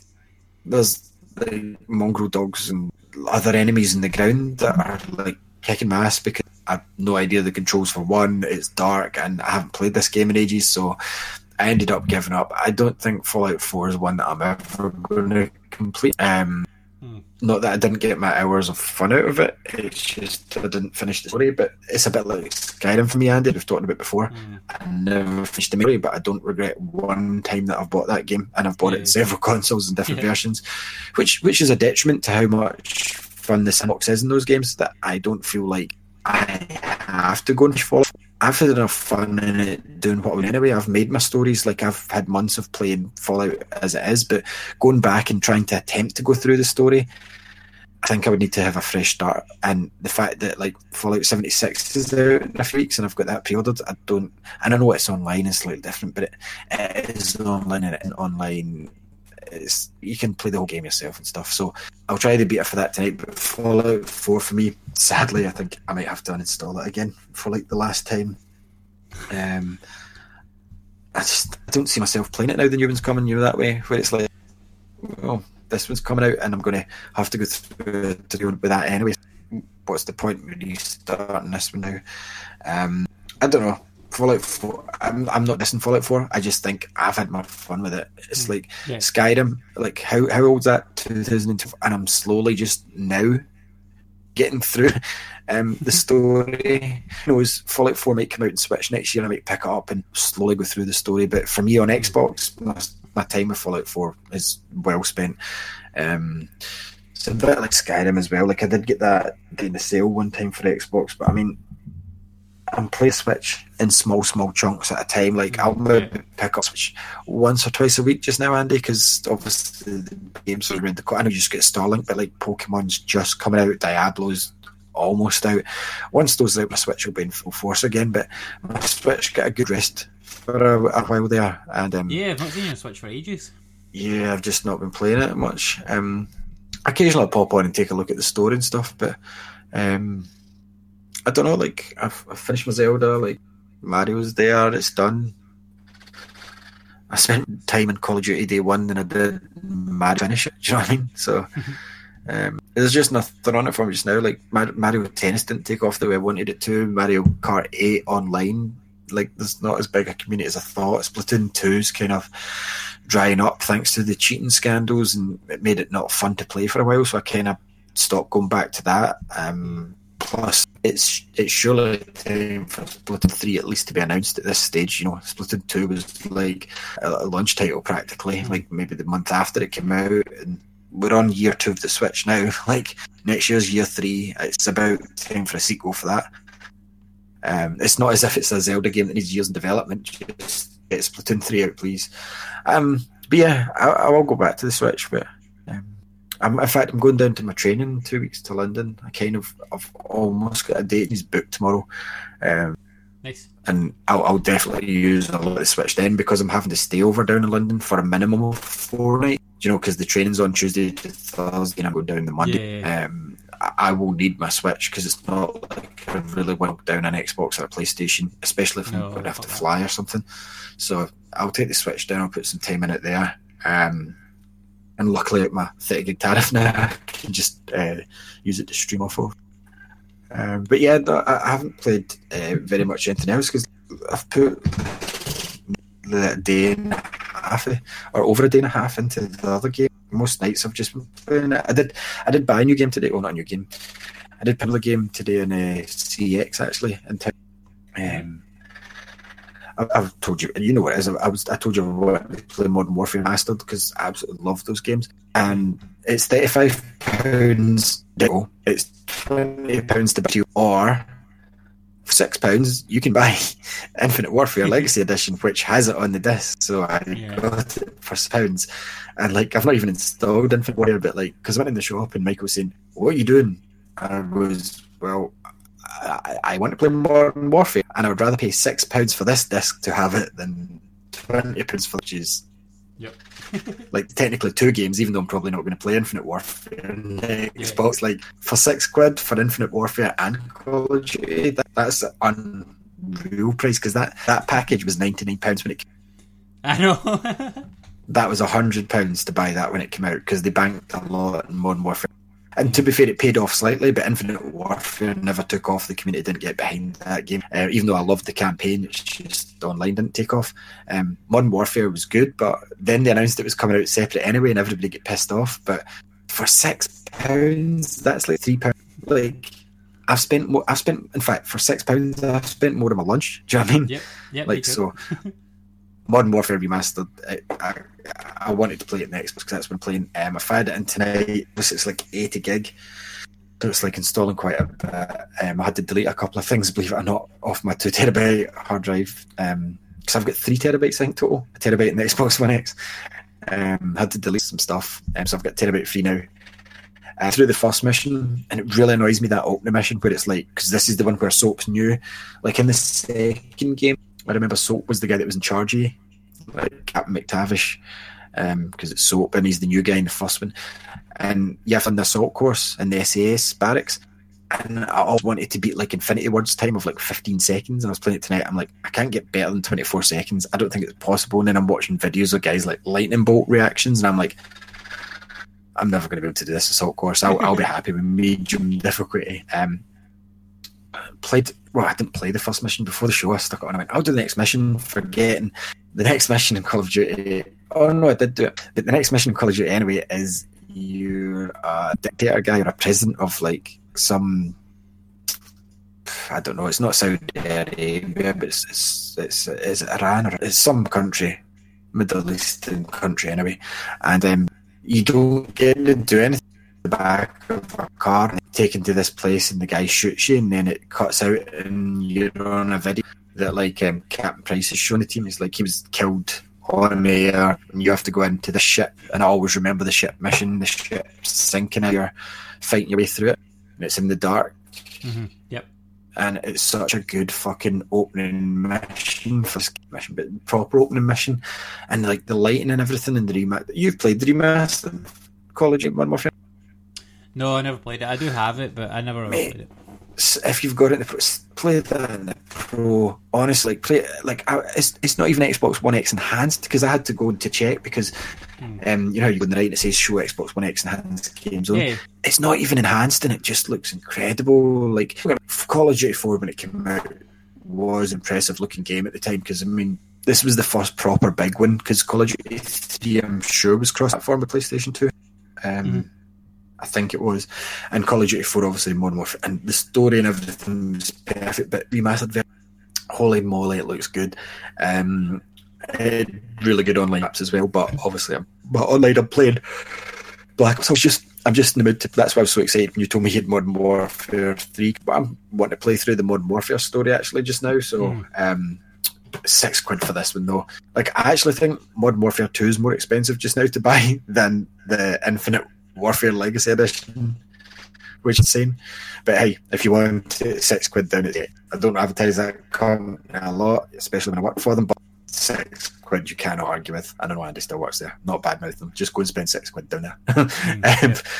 It's that no, but how insane is that deal? £6, like even if you don't play Infinite Warfare, like so. If you're that bothered by it, print yourself out a Modern Warfare cover and put it in the box and just consider it as Modern Warfare, and you get Infinite Warfare free. Do you know what I mean? Such a good game. So I played a bit of that tonight. I'm not going to play multiplayer because obviously my multiplayer time's going into leveling up on Blackout, standoffs, modes, and zombies just now. But wow, Modern Warfare, man! Like this remastered version, something I take because I never put much time into it. To be fair. On the PlayStation, and just seeing it on the Xbox One X on the 4K telly, like even when it's not been enhanced for the X, what a game, voice acting and everything. I remember the mission as well where you had to put the ghillie suit on, crawl up the hill, and all the soldiers were coming down towards you in the tanks and stuff. Just some phenomenal. I mean, when you can remember scenes like that from a first-person shooter, it just shows you how good. But anyway, talking about good shooting games, the only thing I played last was Black Ops 4, but if you want to run, you've been playing, and then we can kind of round table our week 2 of Black Ops 4 thoughts. Yeah, that's fine. So first of all, I've been playing a little bit more Spider-Man, just going through the grind of the last lot of missions. I've done Taskmaster now, he's done and dusted, and all I've got now to do is the crimes, which is fucking boring, just like swinging about the city, waiting for crimes to pop up, and then getting the crime when it pops up. Told you it was boring.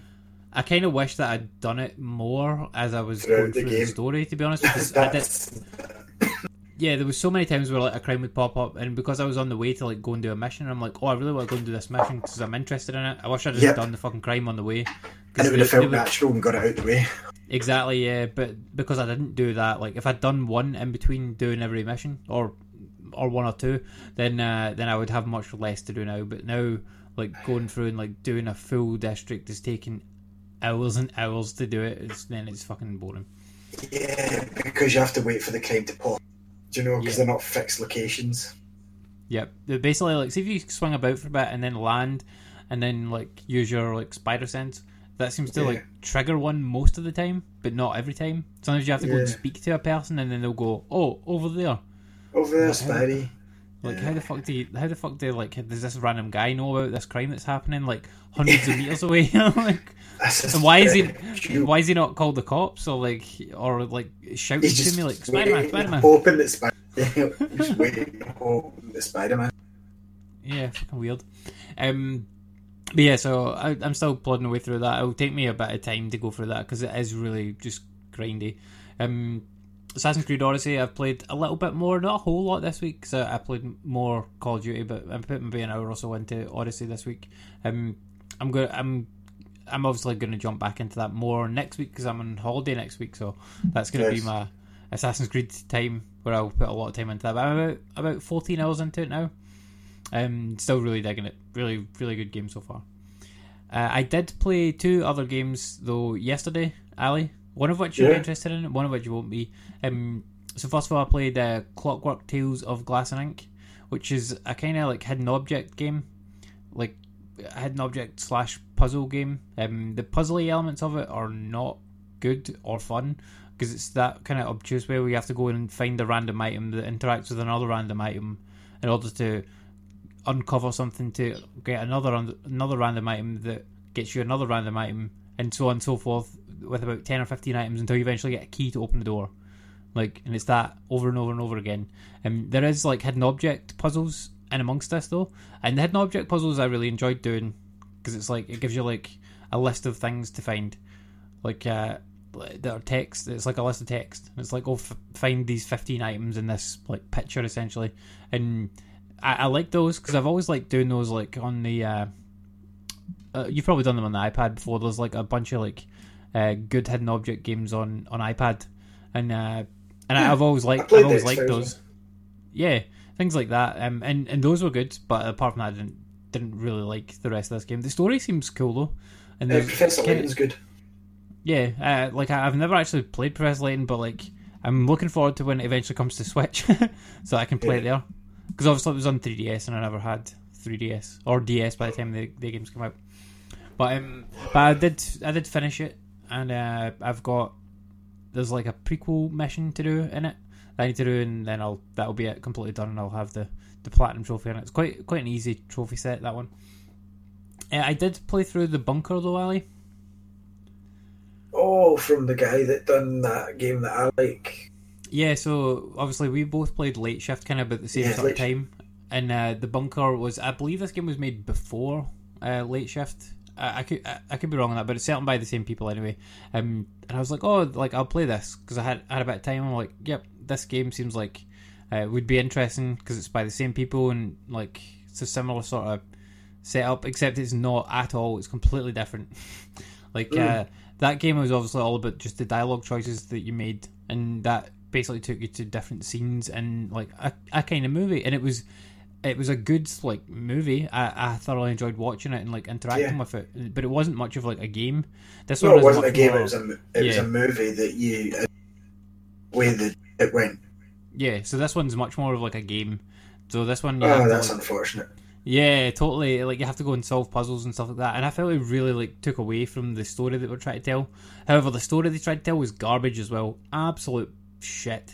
Really terrible because it's supposed to be like this bunker that there's been some like nukes have gone off like down in England somewhere, and these people are holed up in a bunker, and it starts you off as like a baby and it shows you like flashbacks of you as a kid when you're now playing as like a grown man who's the only person that's left in the bunker, and for some reason everyone else is gone, but you find out through the story that everyone else is dead, and it kind of tells you how they died and stuff like that. And yeah, really didn't enjoy this at all. It was really bad, like really terrible, which was really disappointing to me because I did really like Late Shift because it was actually a good movie, and this one is just a bad game, really bad. Is it a movie style as well, or is it?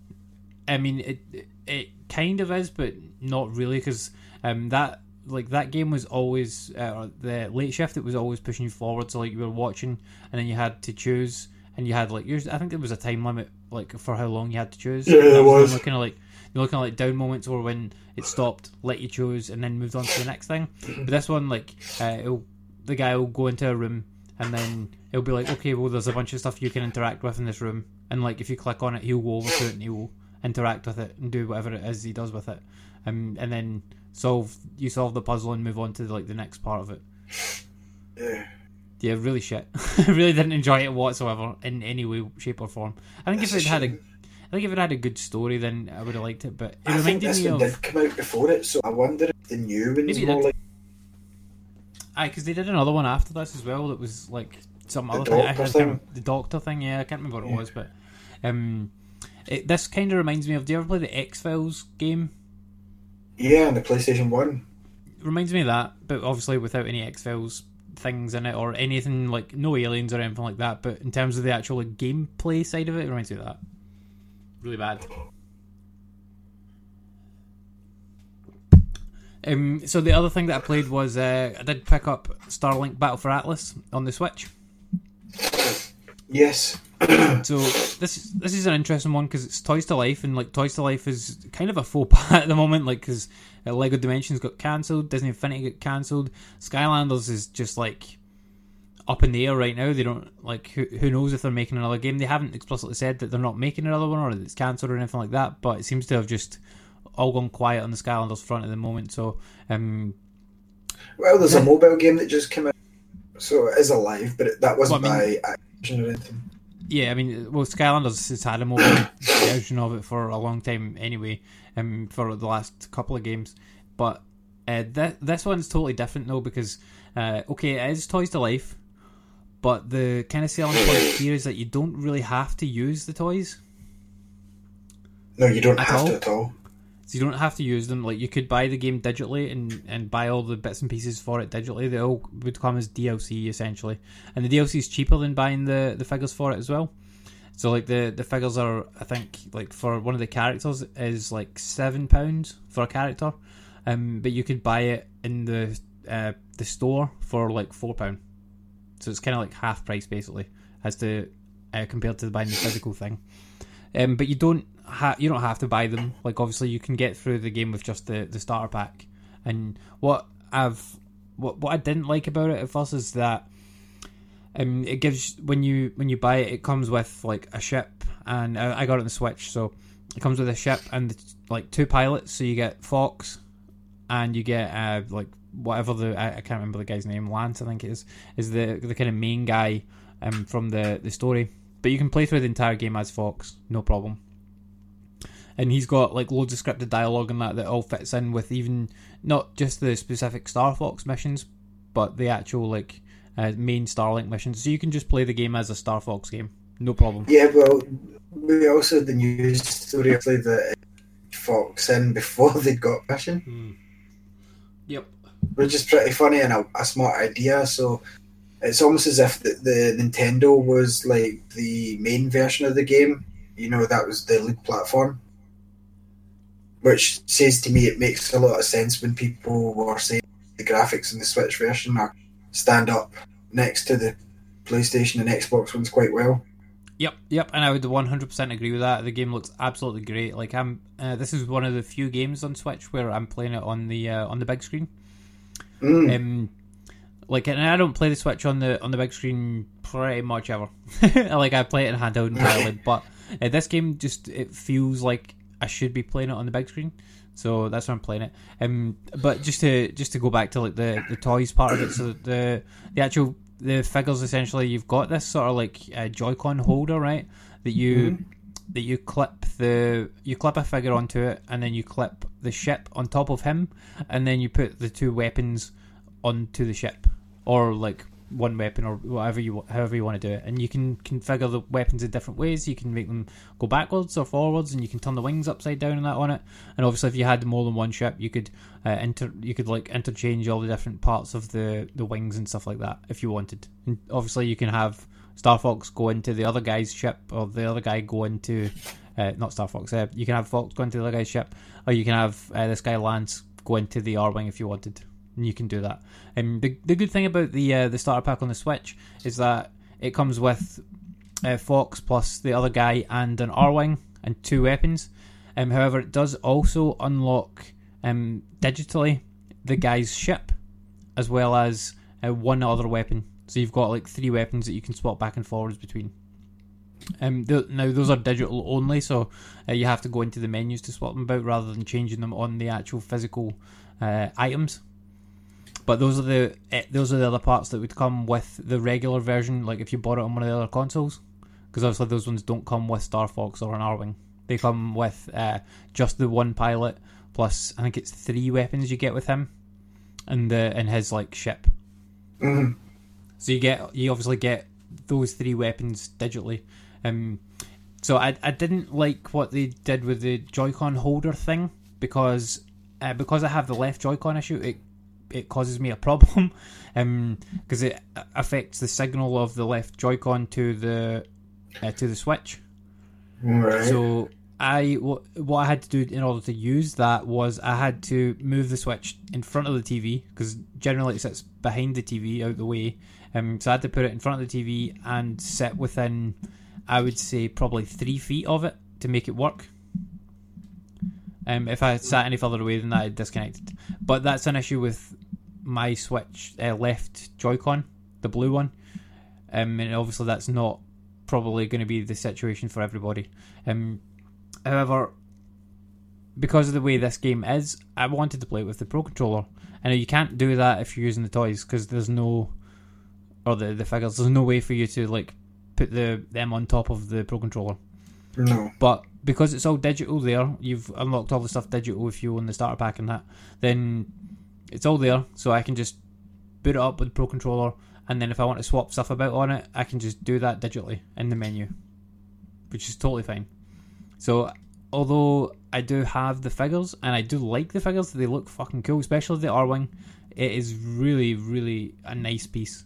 Like, I really like that I've got that, but I don't really need to do any of the swapping with the figure at all, because I can do it all in the game without having to have it connected at all. And it's much better playing it with the Pro Controller, because it is like it is a fast-paced action game, and like when you're in the moment of like fighting a kind of like space battle, the Joy-Cons just don't give you enough like purchase, I would say, like, because it feels like you're playing like a proper game almost, like, and it doesn't feel right playing it with the Joy-Cons in this little grip thing. So I hope they do release like a kind of grip for the Pro Controller down the line, and they might, because they've got like a co-op pack thing you can buy, but it does again just let you put Joy-Cons into like the same, like it's just a grip on its own.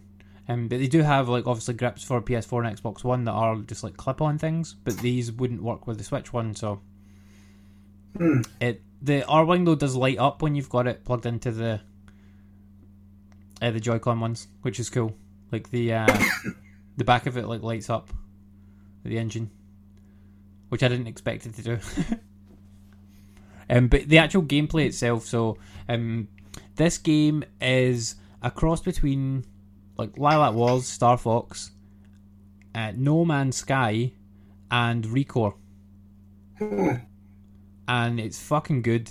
Like, if you like the sound of that and like actual like space combat and stuff, then yeah, this is the game. If you played No Man's Sky and you wish there was actual missions and combat in it, then this is what you want. Because this has actual missions because you'll like start off kind of in space and you'll get into like space battles, and then you can fly. There's like planets you can see around. You can fly over to them using your hyperspace, which is much more fun, and it looks much cooler than No Man's Sky. And you can fly down straight to the planet's surface and go and explore the planet. You can also scan like creatures that are kicking about, and the scanning of the creature is 1,000 times more fun than scanning the creature in fucking No Man's Sky.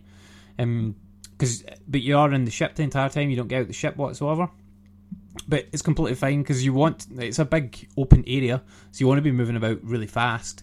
And it moves just so much faster than No Man's Sky, and like there's pace and like actual missions and story and people that you talk to and stuff like that, and it's all dialogue and voice acted, and you don't need to fucking read anything like in No Man's Sky. So it's kind of like they took like the concept of No Man's Sky, scaled it back a wee bit, stuck Star Fox in it, stuck some Recore mechanics in it, and by that I mean like the shooting mechanics are kind of out of Recore, and there's also like you know how you had the extraction techniques in Recore.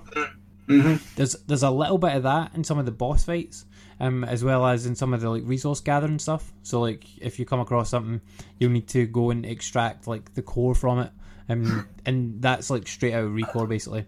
And it's even a very similar mechanic. You know how in that one she's got like a tether that she pulls on, and you need to get it within like a certain range. Well, this one it's like you need to pull back on both the sticks and get them to like the right point to pull the thing out.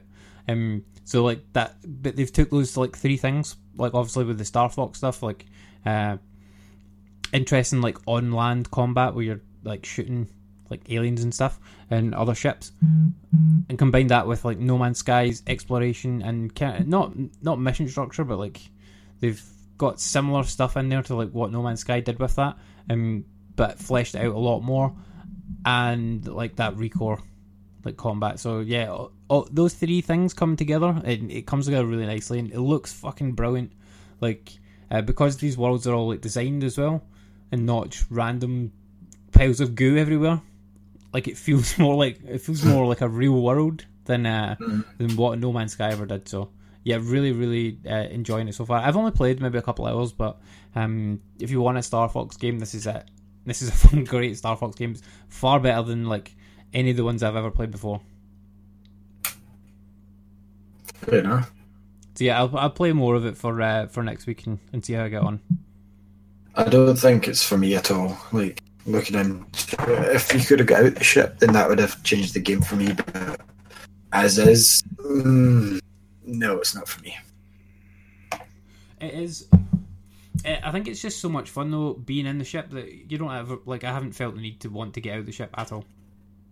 Like it would be slow paced, and why would you want to? Because see the way the ship works, right? Because I would want to.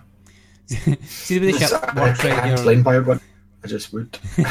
see the way that the ship works, right? You're flying about in space and whatnot, and you go down to the planet, and then you sort of go into like a kind of hover mode almost, where you're just like a wee bit above the ground, kind of like in the old like Star Fox, like Light Wars games and that, where you're just a wee bit above the ground. You can't like go up too high or anything like that.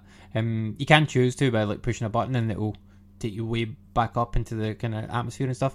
And it's just the same as what it was in No Man's Sky, like take off from the planet's surface and fly up into space, and like that's just a cool fucking feeling, like all the time. But flying about on the surface, you'd never want to get out of the ship because it's so fast and fluid, and it controls really, really well that you wouldn't want to walk about at all. Like the ship is just so fun to control that you don't want to walk about. But I do. You would never need to. I'll let you play it at some point, like but yeah, it's really good. But yeah, the only other thing I played was Call of Duty. So week 2 in Call of Duty, I'm either level 30 or close to level 30 multiplayer. Blackout's like a slow grind, maybe level 5. And Zombies, I don't know. I haven't put as much to Zombies, but we tried out Alcatraz or something like that. Like with Fraser, we'd done it before. It's cool, but the smaller one out of the map. You know, it didn't seem like the Gladiator one, the medieval one. It was medieval, wasn't it? That one just kept going down and down, you know, to different areas and stuff. And even the Titanic one seemed to always open up new areas, but the one in the prison to me just felt kind of small. Once you kind of got to that room with the chat, like too many more corridors that would open up that didn't look background. So the classified mode was pretty cool, but it's a shame that you don't obviously have the season pass, so we couldn't play it all together. It was kind of like in this sort of war room, set in like I was 60s or something, like 60s war room, which was quite cool, and it had like an elevator that you could stuff. So it activating like, you know, the portal or to unlock the doors to the elevator, and it took you down to like this sort of DEFCON fast level. I don't know what to call it. DEFCON's like whatever, but like it was like this, you know, what you see in like 24 that would be when the world's going to shit. That sort of place. Yeah, Zombies is it's not my favourite mode, but I don't mind it. It's nice because I like to jump about the modes in this game to push the pace sometimes. Team Deathmatch, like it's hit or miss for me. That's my favourite mode out of them all. But like, yeah, either a mode that's like well balanced, or you get absolutely decimated in with like a clan. The minute you're in and everybody's got the same clan tag, unless it's 4-1, then like leave that match, because unless it's 4-1, then you're not going to have much of a chance. Like, we're fine to play against. Fraser might kill you a few times, but with clans, like, they're unrealistically good. And at the moment, like, it's not as balanced, and I'm quite sure there's quite a lot of kids that are still waiting for this game because it'll be part of their Christmas, I'd imagine, and quite a lot of guys as well. You know, Call of Duty's end of the year, it's like, oh, I get Call of Duty for my Christmas every year. Like, a lot of the chefs I work with, they always leave their missus to get them Call of Duty. So, don't get me wrong, there's millions of copies already sold, but the balance in the servers, what you're getting is the folk that are average to not so good, and the folk that are shit finding. Blackout's a completely different story, though, because obviously being a brand new mode, it's even very different. Fortnite players, that you could be the best player in the world but get killed first if you step the wrong way, you know. Yep.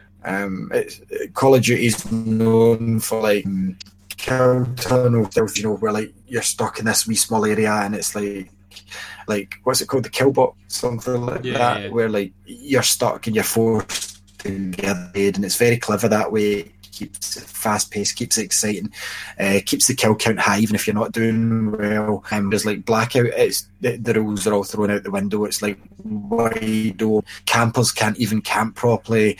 Running gunners can't run and gun properly. You know, you have to play all parts a shooter rather than just, you can't run and just open for the best. Like Fortnite, you can even do that slightly because in Fortnite you had the ability to build, so you can always just build yourself a shield from if you don't feel you're going to win. And usually by the end, like the circle being small and people just trying to build the highest tower straight up, just shoot each other. Like, you know, stop this.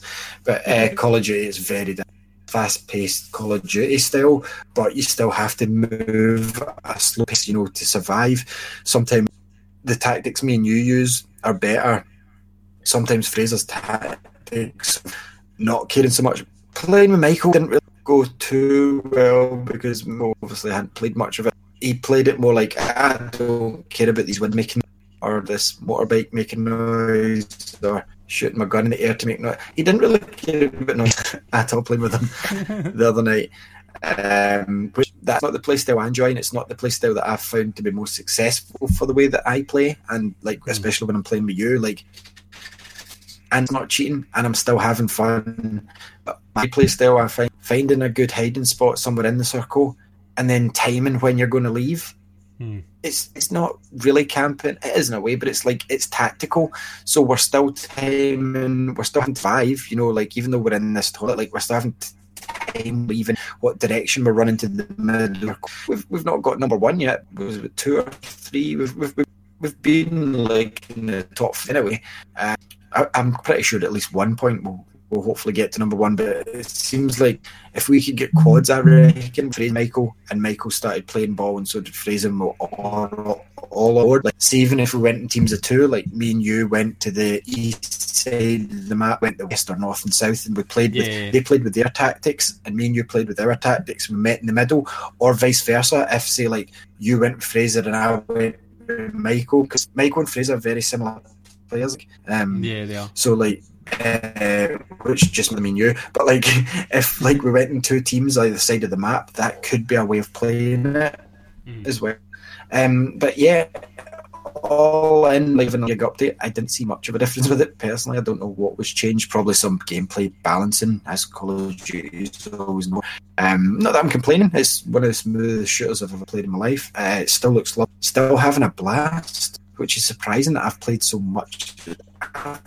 Probably I played kind of MMO in the first. It's a great shooter, especially these days. Like when I've had a kid, I've actually went out my way to allocate myself time to play this game because I love it so much. I would dare say already I bought it down. I think I've already got my money's worth out. Not that I'm stopping playing, but I definitely think I've already cool. But yeah, what's your thoughts on the first, the second week? Still enjoying it just as much? Still the best battle royale mode? And is there anything you'd like to see into it? What did you think this week? Is there anything you played on it that you thought was a lull? Yeah, I mean, like I kind of echo your sentiments to some extent, but yeah, mostly with the blackout mode, like the battle royale. I think that if this game didn't have that mode and instead had a single player mode, I would have already ditched it, because the multiplayer is fun, but I like it more as like a kind of break up to like what we've been doing with it, like as a kind of break up to the blackout mode, where like I'm really enjoying playing the battle royale mode because it is PUBG but way more polished and like it's just such a much better version of PUBG. Like I think PUBG is really slow paced when you go back to it, and I don't mind the slow pace, but Call of Duty is kind of medium paced in terms of the battle royale, whereas like Fortnite's kind of fast paced battle royale mode. Yeah, so like Call of Duty falls in that like happy medium in between it. So it's like I think it's struck like the perfect balance between the two, where you've got a bit of slow and a bit of fast, and just. And the shooting mechanics in that are fucking top notch. Like Call of Duty's always got like absolutely bang on shooting mechanics. So, whereas PUBG wasn't quite there. It was still decent enough, but like it's mostly the graphics that have really like put me off going back to PUBG. Just how bad the graphics are now. Fortnite's graphics will stand up because they made them toony style. I mean, Epic could have easily made Fortnite a realistic kind of looking game. Been as popular, I think in that game sold more of it, a bit like Borderlands. See if Borderlands, remember when it first got announced, it looked rage-based, it looked like real, like brown shooting game out there, and what they done was added in like a comic book colour palette, and that changed the entire game. I'm almost sure the generic person battle royale, and they've made a smart move making it cartoony, because PUBG will fall off first. I'll tell you that. Totally agree. Like, I mean, I can still see there's a lot of people playing PUBG, but I think as Call of Duty starts to pick up steam over the next few months, and like see, I think the second they add like another map and stuff like that, like PUBG's done, because PUBG's got 3 maps, I think. Yeah. But like on it, like they've had this whole plan, like fix PUBG, because like it's got so many issues and they've had so many hackers and stuff like that, but yeah, it's just, it absolutely pales in comparison to like what Call of Duty's done with it. I mean, and this is just one mode in the game, and PUBG is the mode. But yeah, I've really enjoyed the Blackout mode. The zombies, like, I didn't really enjoy playing that much this week. I don't see myself having much interest in going back to that mode, to be honest. But the other two, like the Blackout mode, yeah, is really fucking good, and the multiplayer it's Call of Duty multiplayer. I'm sad that you can't run on walls, because like I keep wanting to jump up and run on the walls, and you can't. That was quite diversifying. Like in Call of Duty, Call of Duty community absolutely hated it. Like I quite enjoyed it, and like the you could do because it was like double boost. Yeah. So I thought it was fun. Don't get me wrong. I don't miss it. Like it took a wee while to get used to this style of multiplayer. But this is the most polished I think Call of Duty multiplayer's been, and obviously every year it should be getting better. But I didn't play last year's because it was World War II. This compared to Black Ops 3 and even Infinite Warfare, this is just so smooth multiplayer. Like this shooting spot on, like you were saying. Do you remember the guy? I showed you, it was last week or this week, or if we read it in the news, the guy complained to Treyarch about he shot it and said the game was broken, and they took the guy's game clip and broke it down to how accurate it was, and said because you fired from the hip, like 4 bullets missed, 1 bullet hit, and like they show like how spot on they've got the shooting, and they can break down the gameplay to analyse where the bullets went. That you know, and they even determined like the wind factors and what the guy was doing in the game, and they explained basically, no, you missed. The game's not broken. You just didn't. Yeah, that's cool. I didn't see that. I did like playing though. Like when we were playing the multiplayer mode the other night with Michael, and see that map with this tunnel. Like I always like weird random things that are in like games like that, and how they create these kind of weird choke points. So like in that tunnel, like that was fucking fun. Like I really liked that. It reminded me kind of I don't know if you played that much on like Battlefield with us, but there was this one map that was in like a prison, and you always ended up with this choke point at these doors, and like people would always, there was these little tunnels at the side of it, and people would always try and crawl through them and die over and over and over again, and you would always end up with like grenades and kill like 4 or 5 people at a time and stuff. And I always played the rocket launcher class in Battlefield, so you could rack up like hundreds and hundreds of kills in a match just from waiting at this door and just like shooting people as they came through. It was really funny, but it kind of reminded me of that, and yeah, that was good fun. But I do like that mode more as like a kind of a breather from Blackout, or like a kind of end piece or a start piece to like to going into Blackout. But yeah, Blackout's definitely the kind of the main mode for me. And like I say, I would have 100% already patched the game if it didn't have that. Like if it was single player zombies and the multiplayer, I'd probably patched already. Yeah, but that's nothing to do. That's not to say the game's not a good game. That's to do with your preference. Totally, but I mean, for me, like it does say to me that it was 100% the right call for them to have ditched the campaign and put in this this Blackout mode, the Battle Royale, because I think a lot of people would have done the same. Oh yeah, because they were working on a campaign. So obviously we're seeing parts of throughout Specialist HQ, but yeah, halfway through realising how big Fortnite and PUBG have got, they've obviously done the right thing and going, hold on guys, when did it, like years ago, a year ago, they were obviously developing this since Black Ops 3, and they've went, let's work in a battle royale mode. And I mean, they've got one. I'm quite sure the next one will have, like, the way they've done this one was obviously clever because it's got a Nuketown. Got maps from Call of Duty games, like estates and stuff. They're actually multiplayer maps, and they've spread them out on a big map. So if they do the next one, can you imagine like a Modern Warfare themed battle royale mode? Like, so next time we get like Crash and stuff like that. Like, that would be absolutely awesome. Yeah, I mean, I don't have any affinity for any of the maps at all, but I think the way they've crafted the Blackout map right now, the one map that is there, is really good.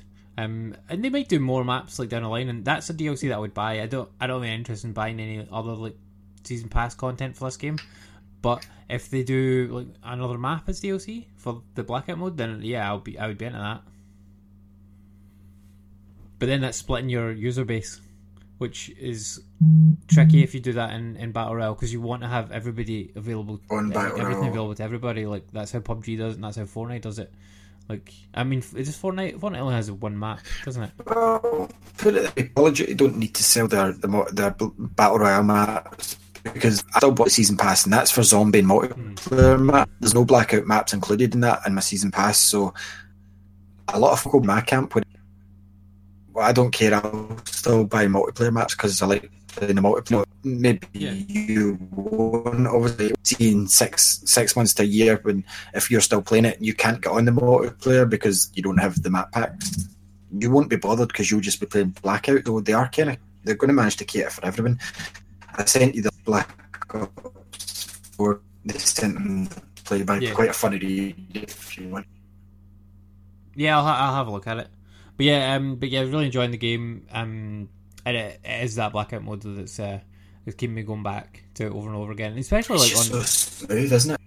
I've like enjoyed like playing on the Xbox, because it's like the first game in a while where I've got really into playing it like on Xbox, and rather than on PlayStation.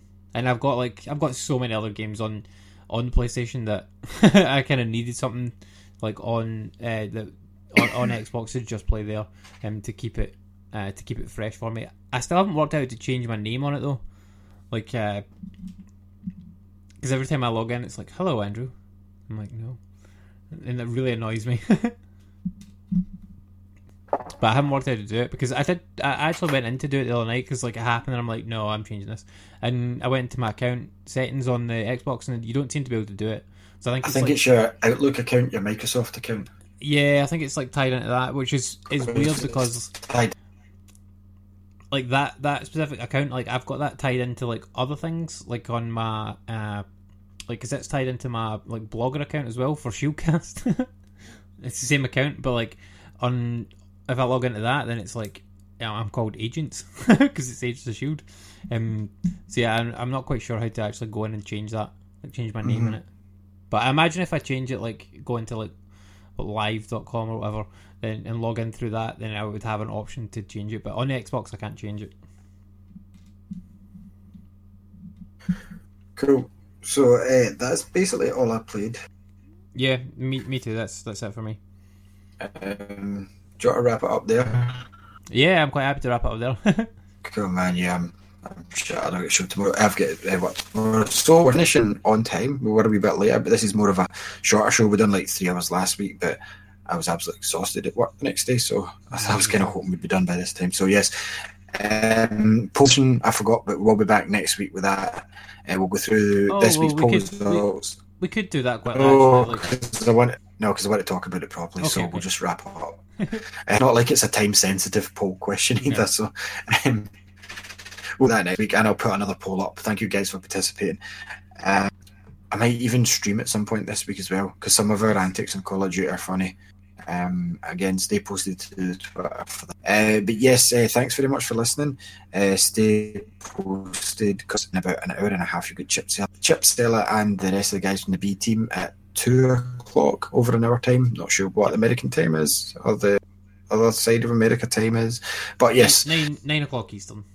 Yeah, and the other, not that 9 o'clock whatever the Pacific I don't time know. is. Anyway, yeah, I'm getting tired, as you can tell. So let's just finish up tonight. Thanks very much for listening. We'll be back next week. Andy has uploaded some newish episodes newer episodes to the podcast feed.